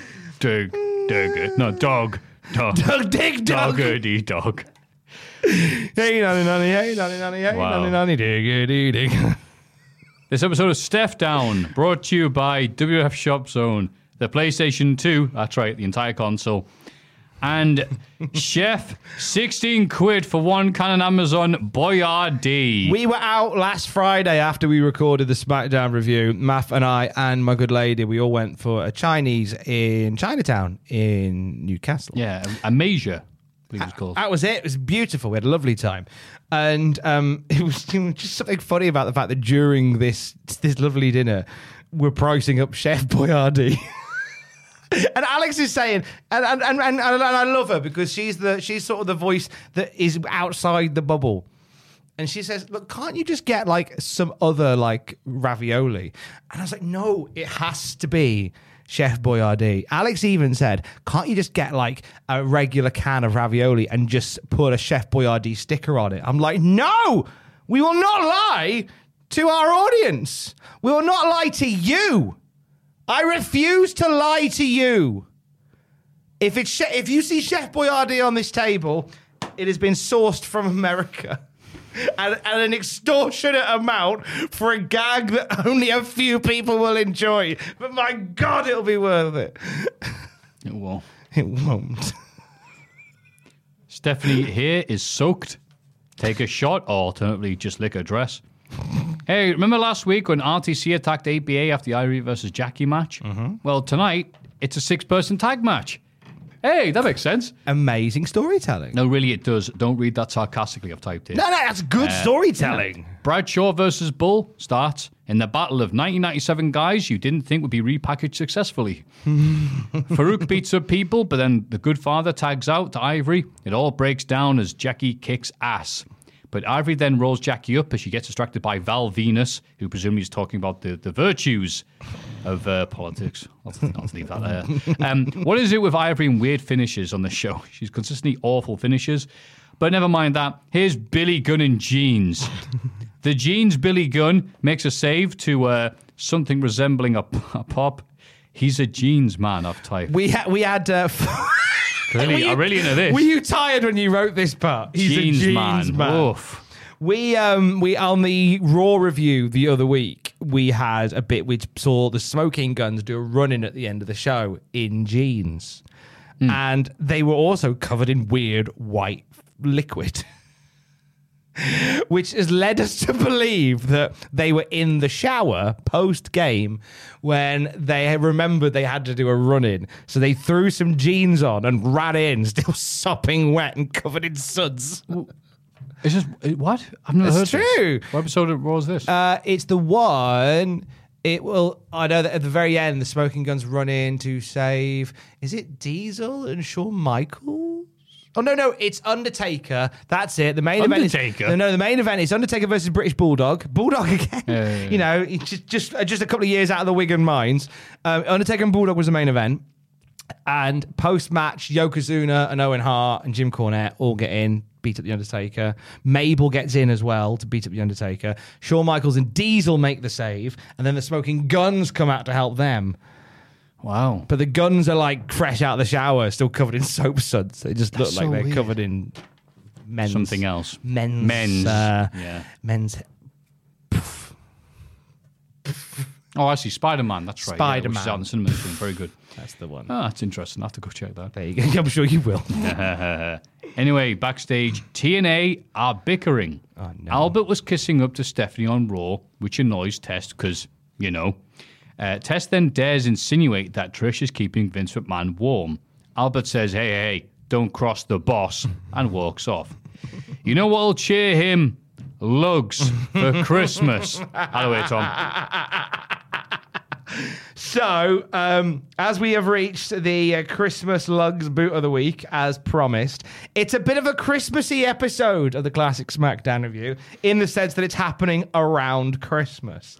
So... I asked on the Twitter you to reply with an answer to this question. Which 2000s WWF wrestler would you like to spend Christmas Day with? Here are some of our findings. Hello to Andre Martins, who says Mick Foley, because his Christmas obsession would either result in the most awesome Christmas ever, or I would hate it so much I'd completely ignore everything Christmas till I die. Thanks, Andre. Ewan says the Dudley household will be too crowded. Kane will accidentally buy a horse and then burn it. Why is he buying a horse? Whoops! Sorry, I'm feeling a little hoarse. Grabbed its balls. Austin will cause a shortage in Bucks Fizz, and the McMahon household will give off too much of an incesty vibe. So People are shooting from the hip here. The obvious answer is right in Long Island, New York, with the Foleys. So Ewan's off to the Foleys for Christmas. Pat Speed says, Kane, the issue is he knows, as long as he knows how to cook up a good turkey, and easily could be Santa Claus with the red and his cape from back in the day. Remember he had a cape? One time. They're making an action figure of it, which is amazing. Eva Ghostwaffle. Eva Stoffwaffle says China. Minor Freuna. Yeah, that's her. Because she says China because she deserves a wonderful Christmas. Oh, that's nice. That's especially lovely. with that bad neck of her. Yeah, and Jim Ross hanging around. Steven Scodes says the Dudleys. Never heard of them. If I get crap Christmas presents, they could just put the gifts through a table. Oh, there you go. Nice. I'd like to put a toaster through a table. That'd be fun. I was going to say what. Luke Walsh says Taz because he'd make light work of the turkey. He likes a turkey. Like it. Robster, tough call. I'll have to say Al Snow because who wouldn't want to have snow at Christmas? Oh, wow. Just don't invite Big Boss Man. Fair comment. Eric Ruiz Illustration says Kurt Angle because he's my all-time favorite. Also, here's a drawing I made, and he's included a drawing he did of He-Man. Oh, okay. He's another. Hey, shameless self-publicist. We love it. I'm going to give you a retweet of that. There you go. Happy days. Big fan. Hi, Stephanie. Literally anyone from this delightful holiday family photo featured in Mick Foley's Christmas Chaos. And it's a photo from Mick Foley's book that features Santa Claus, The Godfather, X-Pac, Jim Ross wearing lipstick, apparently. You know, it looks like he wears lipstick then. A very older woman that vaguely resembles the cat. Steve Blackman is front and center. Steve Blackman, who I think might have some sort of trauma in his forehead. He's got those facelifts. He's got a Mark Merrow special. A Triple H, the Dudleys isn't too cool. Also, Jim Blade, who says, I was learning to wrestle in 2000. I'd like to spend Christmas with Dean Malenko. Imagine sitting under the Christmas tree of learning with Dean Malenko. Good shout. Sensible answer. The Professor Nick Harrison from off of TikTok fame. He's ace, is Nick Harrison. Love it. We're due to do a Desert Island Graps. I've not forgotten Nick. I'm just crap at replying to people, and I love you, Nick. The Rock. We enjoy the same type of pie. Can't wait to do his Desert Island Graps Shepherd's now. pie. Shepherd's pie. Hi to Spookillium. It's the problem now because everyone's got Halloweeny names, so I have to decipher them. He says, "Oh, you read that name rather than the at." Sometimes I do. Sometimes I do. It depends on what the name is. When the name is that, though, I'm less funny. inclined to read it. Test, so I can beat him at all the obscure N64 games he gets for Christmas. Yeah, right. It's like someone have a spooky name for Christmas, like Pumpkinhead, and their at will be like Dick Fuckington or something. You don't catch me out, Teddy. Ray Dent says, "Is it possible to spend Christmas Day with Jericho on Fuck Island? Because that sounds amazing." Big fan of that. Hi to Leaf, who says, "Who would I spend Christmas with? Well, it's gotta be Kane." Oh, shut up. You can spend it with Kane. A lot of people have these tweets that, like, oh, listen to us. That's Richard nice. Kassler says, why, it's gotta be Kane. But also Mick Foley, because he's my favourite, and he'll come dressed as Santa for the children. I like that. For himself. Nate Walton says, "You are a tease, Tom. I'd be upset if you didn't do it so well." Well, that's not an answer to the question, Nate, but I appreciate you reaching out, sir. Lovely to see your face. Colonel XB! Hey. I feel honoured bound to say Kane, although I'm pretty sure the winner's Mick Foley. Mick Foley's a popular one for Christmas. Lord Daft Wager says, "Does Vince count as a wrestler? I imagine Christmas with him is fucking bonkers." Yeah. Louise says, "The Hardys. We could have an extreme game of Monopoly. Loser gets swanton bombed off the nearest ladder, presumably through Park Lane." Jason Allenby says, "Foley meeting Santa Claus." Yeah, nicely done. Cactus Big Bollocks. It's Christmas Day spent with Edge, sipping hot drinks and making fun of Jay's flat ass. I like Cactus Big Bollocks. I thought that was his answer. Yeah, I think we might take that as the answer anyway. Stephen Norrie says, "Christmas with the Hollies." Good old Thurman being the grumpy uncle in a chair with a bottle of whiskey. Molly on the phone with all her mates talking about what presents they've got. And Crash is the N64 kid screaming about whatever cool thing he's just opened. That's so wholesome. Kevin Stevens wants Mick Foley as well. I was reading Foley is good around this time, so that's nice. I like that. Andy Springer says, can I be the third in the X-Pac and Tory Christmas story? Sticky situation. Mr. Wrestling Jr., who would I spend it with? That's got to be Kane. Get Linda over for a big old party. Alex Ellerman then says, Kane and Linda. A lot of love for Kane and Linda. Brandon says, I'd spend Christmas with Kane, but only if he brings his festive cousin, Candy Kane. Hey. Ho, ho, ho. Sean and the Infinite Sadness. Oh, mate. He says, Taz, probably bigger than him, so I could give him the dodgy controller for SmackDown. That crap sort of Game Shark controller, like the shit one that we all had. Dice Unas says John Cena, because he's Santa, you can't see either of them. There you go. Safe Sammy says the entire cast of That's Gotta Be Kane. Good choice. All of them. Adam, for all of them. It's even stupid Kane, apparently. Adam Farmsworth says Mick Foley. Desi says, ooh, I'd say Chavo. Oh, nice.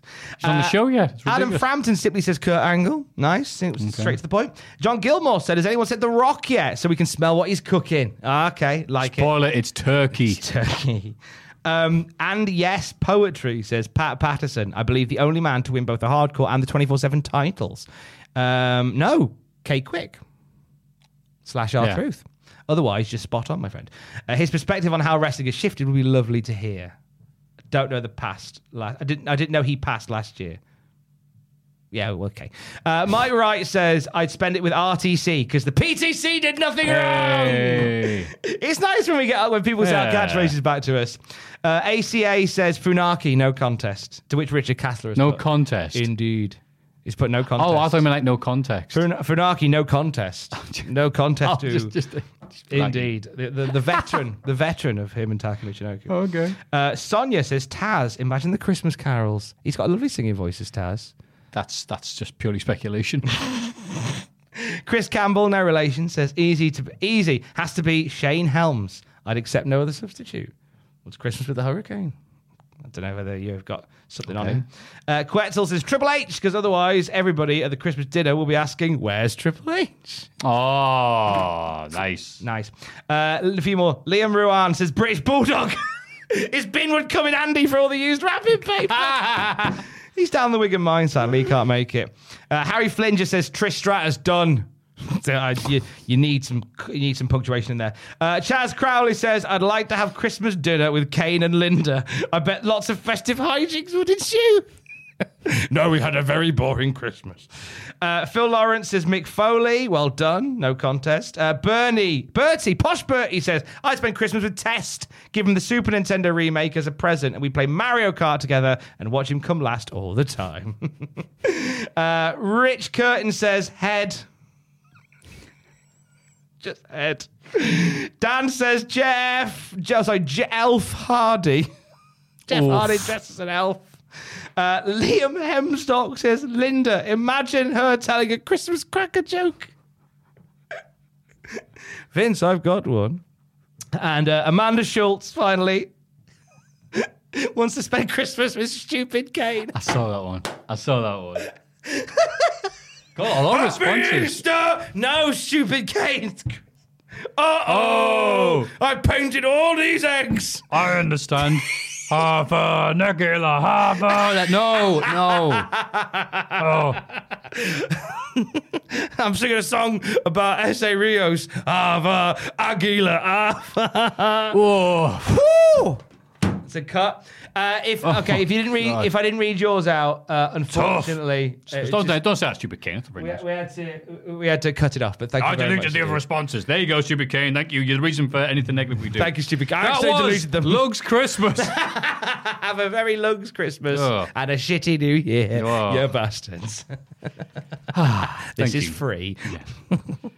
Steve Blackman retained the hardcore title on Raw after giving, listen to this, Hardcore Holly a German suplex onto a car and pinning him in a spot that I don't remember but looked cool as hell. And as he's walking the back, Raven smashed a 2x4 of his head and won the title because 24/7 rules. Yeah. And I'm like, Wait, that's back? I don't think it ever left. Oh, yeah, I was going to say, they haven't explained that very well, but They kind of make out on comms that it never truly left. It's like, yeah, they just weren't doing it because Blackman was so hard, I guess. But okay, fair enough.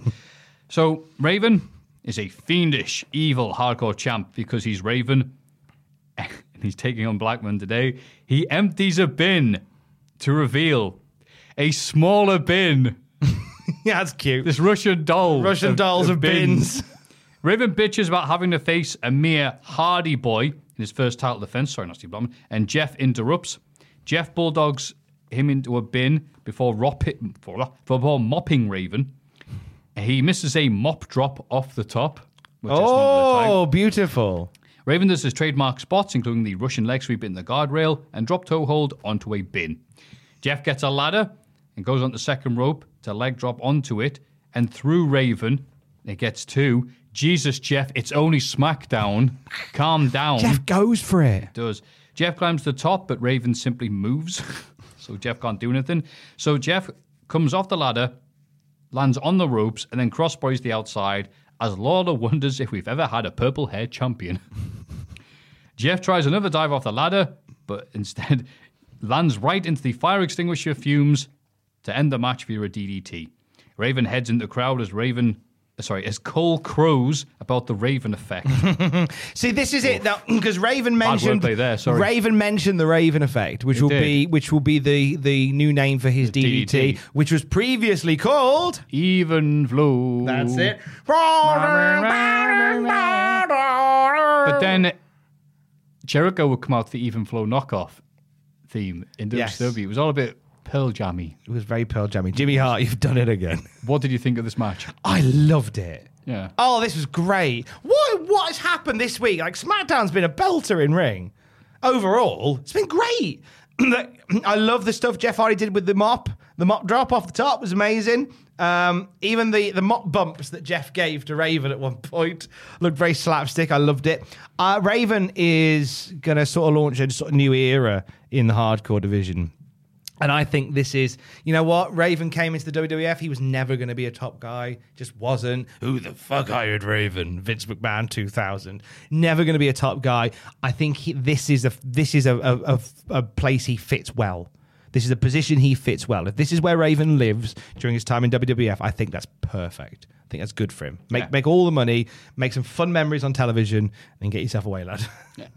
Well said. Yeah. Tom's friend Kevin Kelly talks to the returning Rikishi. I love how you always announce him as my mate. We're besties, me and Kev. That's right. Kevin Kelly talks to returning Rikishi, who was dead but got better. Hell in a Cell should have ended his career, but it didn't. He takes exception with Undertaker saying he'll make him famous. Rikishi says, I became famous running over Austin, so shut up. Okay, thanks, Rikishi. Cheers, Rick. Too Cooler here. Wow, feels like forever. They beat TNA on Raw after Steph. And as for that, I'll take a shit. Take a Crabs. Undertaker, how's your stomach? Oh. I've done it now. I've gone and made a big mistake. Half an hour late. We got there. Grabs test leg, followed by Albert going, Steph, do you need any help? Because if you do, just ask. I'm here for you. Yeah, Albert's all like, I'll help you out. Yeah, Albert's like, okay. The boss. Yeah, fair shout. So it's a TNA rematch, and I'm sure they'll get along just fine with all these things in the background. Too Cool, crotch test, and T. What? Test and T. I was clearly giving my all here. I like how whenever I do... Into the ring, test and test. T and T. My favourite is like whenever if you write the notes sometimes, if there's been a couple of days since you write the notes, like it's a bit of an out-of-body experience for you, and you read them, you're like, What? I try and type them at the same time the match is happening. And sometimes I'm able to do it, and sometimes I'm like, this will make sense. And I won't read it badly. TNT, before they decide to no-sell the smaller people because he's test, lol. Hottie is manhandled until he makes a hot tag to Albert. What? Again, Matthew's paused to read his notes. Worm connects to Albert, so Test attacks from behind. That makes the sense. hip-hop drop connects on Albert, but Test lands the elbow to a down sexay to win. I put, they won? What the fuck? TNA won a match. Yeah, of all the matches they should have won, And then afterwards... How do they celebrate? Test is like, yay, Albert, we won, woo. Hottie tries to attack Test after the bell. So Test saves Albert from a beating from Hottie, and God knows what he would have done there. Ooh, a bulldog, maybe, perhaps. Maybe a worm. Yeah. At reverse chinlock, anything could happen. Test saves, but then he turns around, Albert kicks Test, and officially breaks up TNA. We see Steph watching this backstage, take a shot, very happy as the crowd is stunned silence, like when Tom does his Noah joke in Dallas. They're going to pop in Dallas. If this was a heel turn to Albert, they forgot no one cares about Test. Albert beats him up as Test bleeds from the mouth like this podcast. Because now we can't do crap Test jokes. Oh, wait, yes, we can. Of course we can, mate. Stop bleeding, Tom. It's all right. We can still make fun of Test. So TNA inexplicably win their last match together against Too Cool, only for them to immediately split up, and Albert beat up Test to no reaction whatsoever from the crowd, but Steph liked it. It's a bit odd. I think it was to...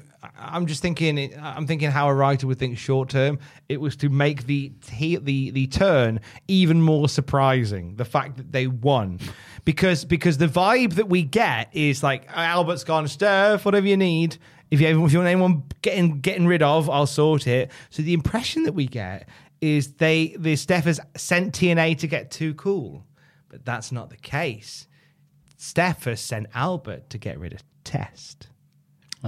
And by having them win, I think it's crap. But having them win, it makes the turn even more shocking. I love that everyone betrays Test. Everyone betrays Steph, Test. Albert, Metroid Prime Dread. Pizza. Oh, pizza. Oh, I just got that. Oh, God. Wait a minute, hang on. Let me just check on Twitter if Test is still... Yes. XFL analysis, Jesse Ventura. Oh, now this smells of desperation. He rants about how the NFL sucks and you should take your dad to see XFL, what football used to be about. I'll say this every time because it's so hilarious that a lot of the XFL marketing was, remember when NFL was good? Yeah, that's what the XFL will be. And Vince is like, so Vince, what was the last NFL game you watched? He's like, I don't watch NFL. But he was just saying this. He's just saying the right words. We all know it sucks nowadays. He's like, what? From looking around going, what are you talking about? Just trashing it. Just whatever. Just trashing it. On Monday nights, people like to watch wrestling. It's like, oh, I see. XFL analyst, Jesse Ventura. It makes you think that Vince isn't paying any attention to AEW. And I like to think that they are a now. lot of AEW, yeah, maybe now they are, but I think initially, like Vince, even if he mentioned them in a meeting, I don't think he gives. I sort of think he gives a damn.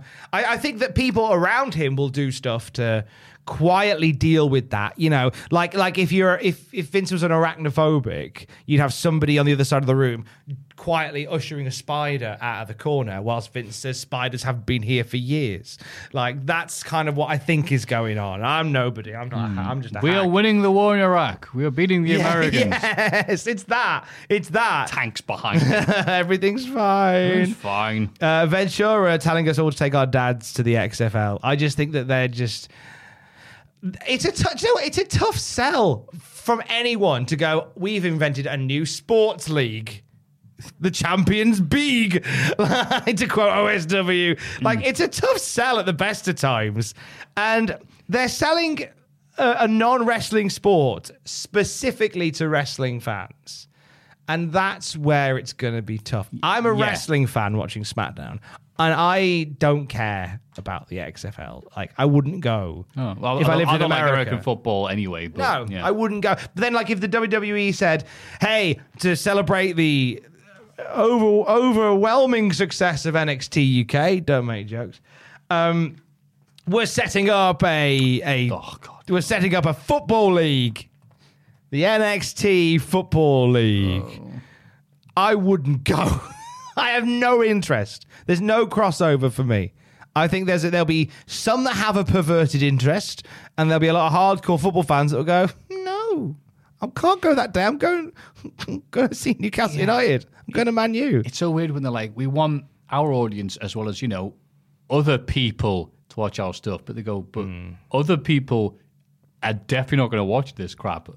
They did to begin with, and then they all turned off and went, whoa, okay, yeah, not for me, pal. A lot of curiosity to begin with, giant ratings to begin with, and then some of the lowest recorded primetime number in history at that point, the last game. So, yes, well done. But that's all to come later on.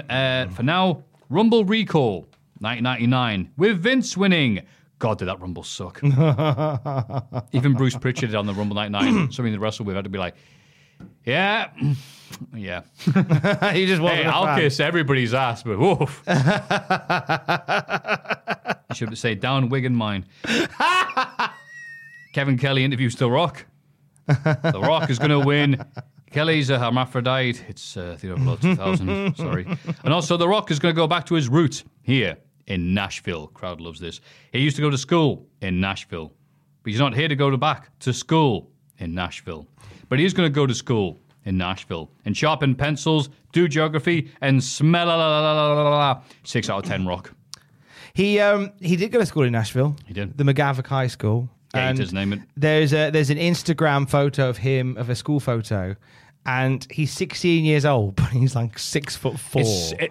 He's made a few jokes in his promos, like, puberty was The Rock's best friend or whatever like that, and then like he was only on Twitter a few while ago, he put some photos of himself, like, oh, you were that lad, right? The 6'4", like 16 or whatever. Oh, F you. Mental. The caption says, all the kids in every high school thought I was an undercover cop. Yeah, that was the one I saw.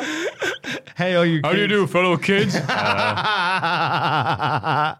Bless him. Yeah, where do you get your confidence from, Rock? Where do you get your being 6'4". All right, okay. Being immediately charismatic at 16. Yeah. Getting into any nightclub and pub possible at the age of 16. Jeez. Yeah. We get clips of Rikishi attacking both The Rock and The Undertaker on Raw to set up this weird main event we have tonight. This seems a bad idea on Rikishi's behalf, but I guess he is still feuding with The Rock and he hates Undertaker because the whole Hell in a Cell thing. So I like that I forgot that there was stuff because of that bump. Yeah. I remember it was the bump. I forget everything else afterwards. But Rikishi had some time off and he came back and goes, yeah, I'm still feuding with Perriers. It's like, It's a very babyface type approach, but obviously, things are about to become revealed in moments. But it's a very babyface type approach to go, I'm just going to fight you both. I'll have you both now. And it's also a very Rikishi thing to be doing that as well. Can you leave that on? Screen's gone off. No, I'll leave it. That'll be a bonus for the Patreon people. It's very relaxing. A little bonus for the Patreon people. The screen's gone People off. could be paying. People aren't going to hear us now. Be waiting to see if that bounces in the corner like in the office. But more importantly... Wait. No. Yeah, it bounced. Okay. Carry on. Wait, that might actually be... Wait a minute. Sorry, we're just watching the... What? Watching the... It's on Patreon. Oh, no, it's not actually. Ready?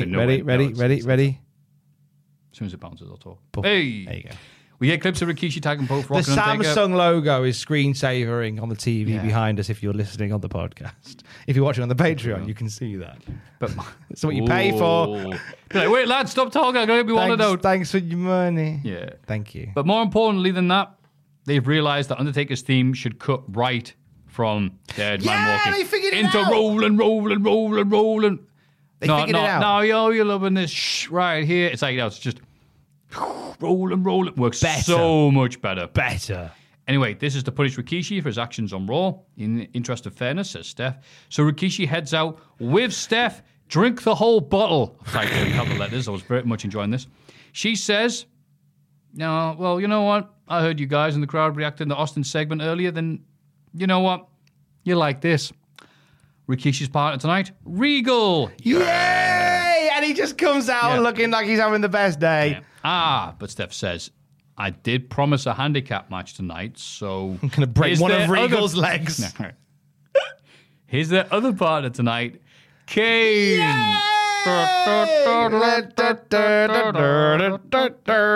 Thank you, daughter of Linda. Thank you, stepdaughter.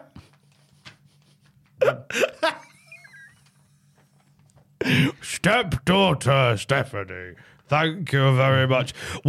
How about we go for ice cream later? I don't think that's a good idea, Kane. When will you let me in? I won't replace you, Dad. I want to be a friend, but also disciplinarian. that third season of That's Gotta Be Kane, which featured the stepdaughter storyline, didn't do as well in the ratings, so they killed her off. Yeah, having Stephanie appear in every segment, turns out, was a bad idea for the Kane franchise. Yeah, she very much became the Lisa Simpson of That's Gotta Be Kane. She was the XFL of the Tom Campbell of Cultaholic. He basically became that. Even when we paid Jesse Ventura to say, shut up you, Jesse Ventura to say, take your dad to see That's Gotta Be Kane. That's Gotta Be Kane. It's so waterproof, so bulletproof. It's covered in thermite paint. Gorilla. When I was a kid, my dad used to sit me around the jukebox and we'd listen to the Kane Senior audio program presentation. And now, with That's Gotta Be Kane on the television, I take my dad to watch it too. We spoke to people on the street what they thought of it. Well, I'm down to mine. When I got the wireless on. I love the Kane Senior audio broadcast presentation. It turns out that the wireless doesn't stretch as near signals. 20 foot down at the cave. Fucking cool. So don't worry, in my head, I have it recorded. I listened to it before I got down to mine, the day before, and then I have it playing in my head the entire day. And you know what? It's a load of crap. But it does stop me thinking about the 20 years I spent with Hart family. With the fucking Hearts. I alternate between listening to that in my head and banging me head against the wall. That's how I get through the day. Ta-ra. It's so sad. Sometimes I play a Hovis theme in my head. I imagine I've eaten that bread. I might have eaten today. Mine's closed. Sorry, Bulldog. Sorry, British Bulldog. Mine's closed. Look at his full gear and a little helmet. His jeans. Yeah, that's it. He's in his jeans and his pepper army skin. The only guy in the mine with a tan. Sorry, Bulldog. Mine's closed. Mine's closed. Anyway, back to the main event. I like how That's Gotta Be Kane has spun off into I, British Bulldog.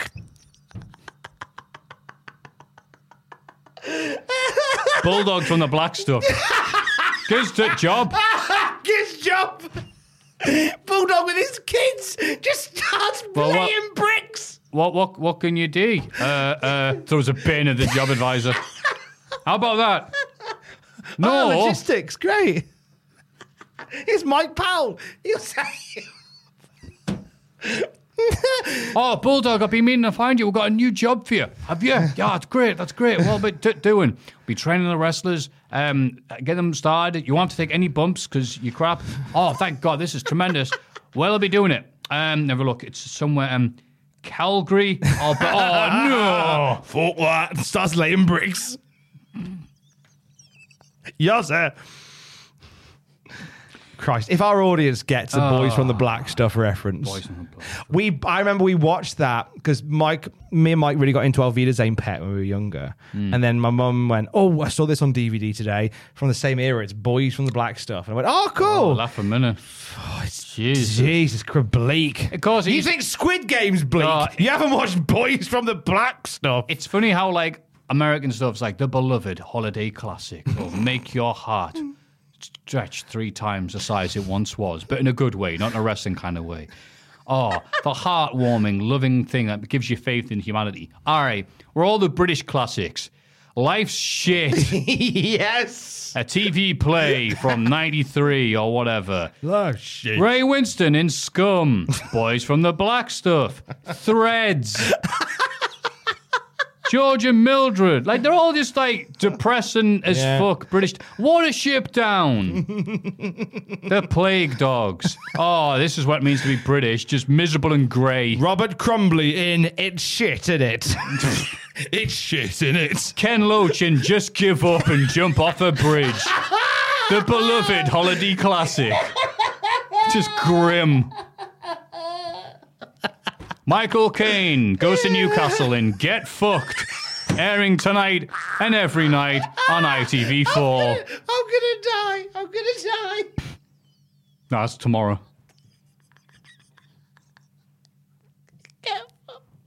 Gary Oldman, and I'm gonna die in 2 days. And my dad's an alcoholic, and he ate all the money that I had for me operation to save my head from falling off. He ate all the money. Yeah. Oh, Dad. The Why'd full you Monty. eat all the money? The full Monty. We're stripping because there's no money. The mines are shut. Beloved comedy. Britain's depressing. What the fuck?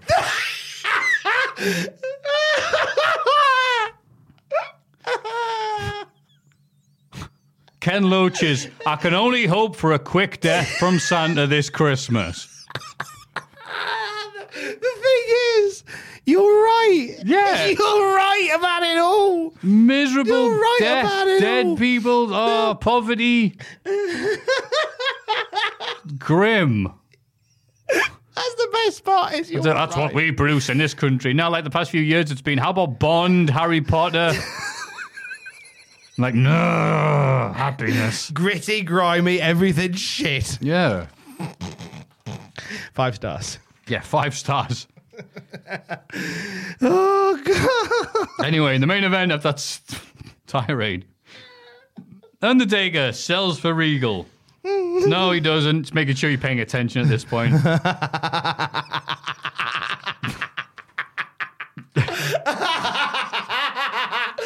William Regal getting beat up by The Undertaker. A Ken Loach classic. Starring Gary Oldman as the Beaten. Ken Loach is riveting. Quite literally. James Nesbitt as the Punch Face. He tags in Kane, who no-sells Undertaker. James Nesbitt. So Rock tags in to get beat up, which he only does when teaming with Undertaker, no one else. Undertaker has to make the save by yelling, "Old school!" and hitting Kane, but doesn't send Kane off his feet with the move before immediately eating a Kane big boot, which I thought was funny. That's quite He nice. calls the name of the move, "Old school!" It does absolutely nothing to Kane. It's a big boot. I'm not selling that. Rikishi tags in and attacks Undertaker while the commentators explain his bruised spleen. And I've typed, "Oh man, I love Born to Run." Fuck.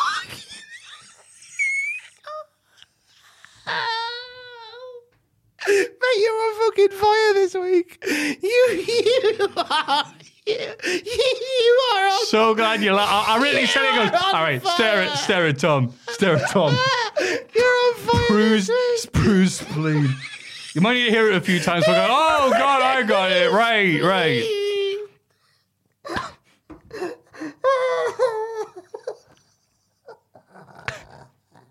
Sorry about impressing you. You just about making Tom laugh. Rock Spinebusters Regal and all breaks down with Rikishi sodding off. Someone complained on the times I've been on the Cultaholic podcast in that what happens. Someone said all Tom tries to do is get his jokes over.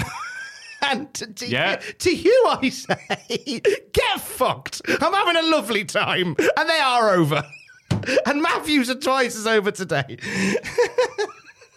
Me and Tom, basically, who could pop each other the most contest? It's pretty much what happens. And if that's not your bag, then you need a new bag. Oh, yeah, sorry. Don't worry. The other 10,000 shows to go. You know what? We should watch all the shows without a duty era.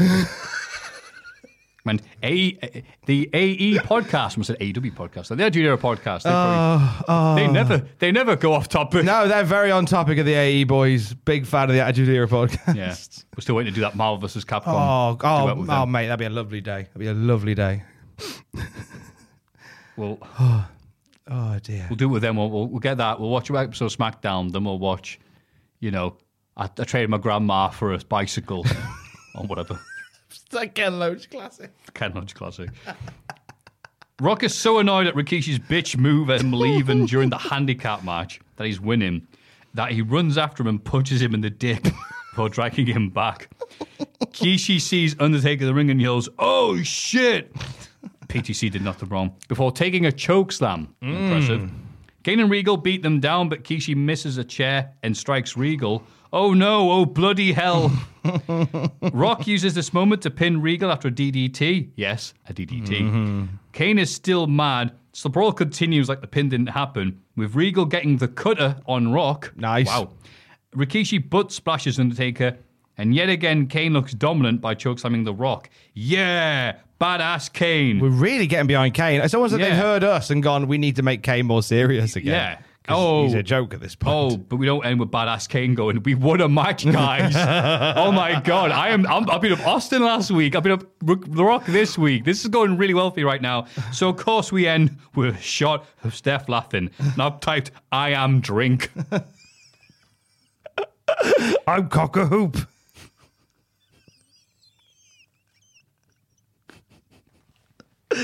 Oh, what a show. So This that podcast, was not an SmackDown. episode of SmackDown. It was the last one of the Year of Our Lord That's 2000. it. So Year we of Our Lord 2000 is done. went out with a kabang. Are you still going to say next week, Year of Our Lord? Yeah. Just checking. I couldn't remember whether you brought in Year of Our Lord for 2000. And Year of Our Lord 2000 has such a rhythmic tone. I didn't know whether you'd still say Year of Our Lord Well, it's good because I could just say 2001. that and just add and one. That's It's like easy enough, isn't Capcom doing Street Fighter That's re-releases. brilliant, It's isn't a piece of piss. So I think we'll do a retrospective. What was something that you remembered? It was the Bubba. From this, it was Bubba Ray getting a title shot That's right. and coming within a hair of actually becoming the champ, which is stunning. Yeah, it's a lovely pick. I'm going to add to that and go, I remember rewinding and going, no, wait, Bubba pinned him. Oh, wow. And going, no, wait, hang on. Let me check. Because, again, I was not used to the 2.99999 No. recurring. So I remember, like, the crowd. Because the crowd stood up going, that's bollocks. No, he didn't. VAR. Ref. And it's like, no, it was 2.99. Yeah, I'm glad that we both remembered that. What was something you forgot? I forgot about Jeff Hardy and Ravens hardcore match. That slipped my mind that even happened. And then, but Jeff Hardy's so good in the hardcore division. He's better than that, but he's so stand out in the hardcore division. I think they had a limited roster because of the Christmas period. I'm not sure, but that's why Steph's on it 9 times. But Possibly. I mean, like, if that's a limited roster, then I know, no. fine. Again, this roster's in its prime. it's a great roster. Yeah. It's a great in ring. It was a great show. Yeah, sorry, Road Dogg. What did you forget? I forgot about the Matt Hardy Benoit mini classic. Hardy's putting in some putting a shift in. No, you don't. Oh, fantastic. Hardy's putting in a shift this week. Yeah. Good for them, man. Good for them. But that is the end of the year. Are there any things off the top of the head you think about the Year of Our Lord 2000, just off the top of your head, that you remembered or were pleasantly surprised that we had a nice little voyage and discovered or rediscovered? 'Cause Rediscovering. Do you know what? I can warm you up if you like, if you want a chance to think about go on this. then. Go for it. Warm me up. I didn't realise how surprisingly over head cheese were. And how the company immediately wanted nothing to do with this idea after that god-awful match at WrestleMania 2000. Well, they just took it too far. They took it to the silly side. How it would it was just a bad match. The crowd were not into it, and it was like, okay, enough of that. But up to that, Blackman coming out and being the straight man with the head cheese, the actual head cheese outfit, the crowd were loving that. And then, because the crowd loved going, head cheese, head. Blackman going, that's not the name of our team. Great. The crowd were loving it until they absolutely changed their mind. Naked Midian being so short-lived. At this point, this was a random one. I didn't use this in the notes in the end, but Midian is still around. He's just not on TV at the moment. They're working on a new gimmick for him. No, he's still there. Still there working dark matches with Bossman. That's crazy. And apparently he's doing tryout matches with a new gimmick, said to be something along the lines of Dusty Rhodes. I don't know whether we do not remember that. anything of this. God. Maybe we asked Dennis Knight. Yeah, we could. Maybe we asked Dennis Knight. He's still with us. Yeah. In terms of stuff I remember from this year, I just remember looking back on 2000 and as we've walked through it, just the sheer amount of energy that went into building new stars. Now, not all of them landed, but the energy that went into building them, we've seen the rise of Kurt Angle. He was always going to be a star. Chris Jericho did some really amazing stuff throughout this year. We've even seen like the tag team division become less of just like an undercard thing and actually become a feasible main event in this year. Edge and Christian headlining SmackDown last week didn't feel weird. Like that felt like because they're one of the most over teams in the group. Yeah, it's when you think about, these three teams, Edge, Christian, Hardys, and Dudleys, were very over, and realize like how they got progressively over because ENC had that character change with the turn into Bill and Ted. Let's face it, and it works so well for them. The Dudleys just went Bubba's stares, and the looking at Trish going, "Oh, I want you so bad, so I can put you through a table," and crowd getting it. That was fantastic. And the Hardys just going from strength to strength by taking all these crazy bumps and losing every match, it seemed like, for one point. And then they finally went, no, let's have them win some. And suddenly, wow, huge success. And adding Lita as being the feather to the bow. Check the feather in the cap, maybe, or the bow on top of the gift. The peanut butter, peanut butter on the toilet seat. Feather of the bow. Oh, shut up. Think about this, right? January 1st, 2000, you had Edge and Christian, you had the Hardys, and you had the Dudleys as like as established teams. They had Bulldog, obviously. But you had them as sort of established teams doing their thing, and that's fine. Last SmackDown in 2000, what did we have? We had Jeff Hardy getting a hardcore title match. We had Matt Hardy having possibly the match of the night for the Intercontinental title. We had Bubba Ray Dudley getting a WWF title match. Right. We had Edge and Christian whilst in the opening match this week, but last week beating The Rock and The Undertaker. Yep. And aligning with Kurt Angle and Stephanie McMahon. Like, they're tag teams that are still established tag teams, but they have become so much more than just a mid-card bit. They're like top of the tree. Yeah. In a lot of cases. I'm just going to quickly have a look and see what it says for... we get the December... last one of 99 to see what the change is. yeah, it's a good shout actually. What was the last SmackDown of December 1999 compared to the last SmackDown? 30th. Prince Albert and Big Boss Man versus Test. Well, I mean, that's so that, great. I mean, but then let me think. So Test was babyface there. Boss Man and Albert were the heels. Yeah. Okay, history is kind of. Test was still. They've been on a journey though. Yeah. Kurt Angle versus Rikishi. Yeah. But now would have been, top level. Yeah. Top level. From mid card to top level. That's top level now. Yeah. Jeff Hardy versus Al Snow. Hardcore match, but yeah. Hello, Al. Hardcore Holly and Crash Holly versus the Fabulous Moolah and Mae Young. That's the one where Hardcore like he they were backstage going, "You better hit us, you bums." Yeah, that was it. Are you sure? He goes, "Yeah." He went, "Oh God, I've killed it." He went up and goes, "That's it. That was good." I'm like, "Okay, good." The Rock versus Kane. Probably would have been good. We're back together. China versus Jericho. This is one of the match where they both became IC champion. Blah blah blah. Farouk versus Bubba Ray Dudley. Viscera and Miss Jackie versus Gangrel and Luna. Wow. Gangrel and Luna, where have they been on the show? Oh, they've been released, haven't they? I don't know whether Gangrel... Oh, no, Gangrel's injured still. But yeah, Gangrel's away, yeah. And then X-Pac versus The Big Show. There you go. Yeah. So there's been a difference a year makes. Exactly. That's it. Yeah. So bring on next year, a landmark year in wrestling, in the industry. 2001. Next year. 2001 is really exciting. And some things will be wrong. Some things will be bad missteps. But it will be a landscape-changing year in the wrestling world. And we will cover it week by week by week by week by week. See how it all pans out. And until we are back together, which is next week. I feel like this is the end of the season. It's not. We're back next week, normal time. Everything's fine. But until then, he is at Matthew Gregg on Twitter. I am at Tom Campbell on Twitter. We are at Cultaholic on Twitter. Don't forget to join us. It's shit, innit? A Ken Loach joint. Love you. Bye. Bye-bye. From Bottley, goodbye. From Bottley's Jobless by Ken Loach. Why did we call him Virginia Bottley? Oh, that's good. Thanks, mate. And a scene. Hi, I'm Daniel, founder of Pretty Litter. Did you know cats tend to hide symptoms of sickness and pain? I learned this the hard way after losing my cat, Gingy. So I created Pretty Litter, a health monitoring litter that helps detect early signs of illness by changing colors, saving you money and potentially your cat's life. Pretty Litter is veterinarian developed, and it's the easiest way to keep tabs on your fur baby's health right at home. Go to prettylitter.com and use code ACAST for 20% off your first order and a free cat toy. Terms and conditions apply. See site for details. Planning for your next trip? Elevate your travel style with Quince. Quince has all the jet-setting essentials you'll want for your next getaway, like European linen, premium luggage options, buttery soft Italian leather bags, and so much more. And is all priced at 50 to 80% less than similar brands. Plus, Quince only works with factories that use safe and ethical manufacturing practices. Pack your bags with high-quality essentials you'll be wearing for vacations to come with Quince. Go to quince.com/pack for free shipping and 365-day returns.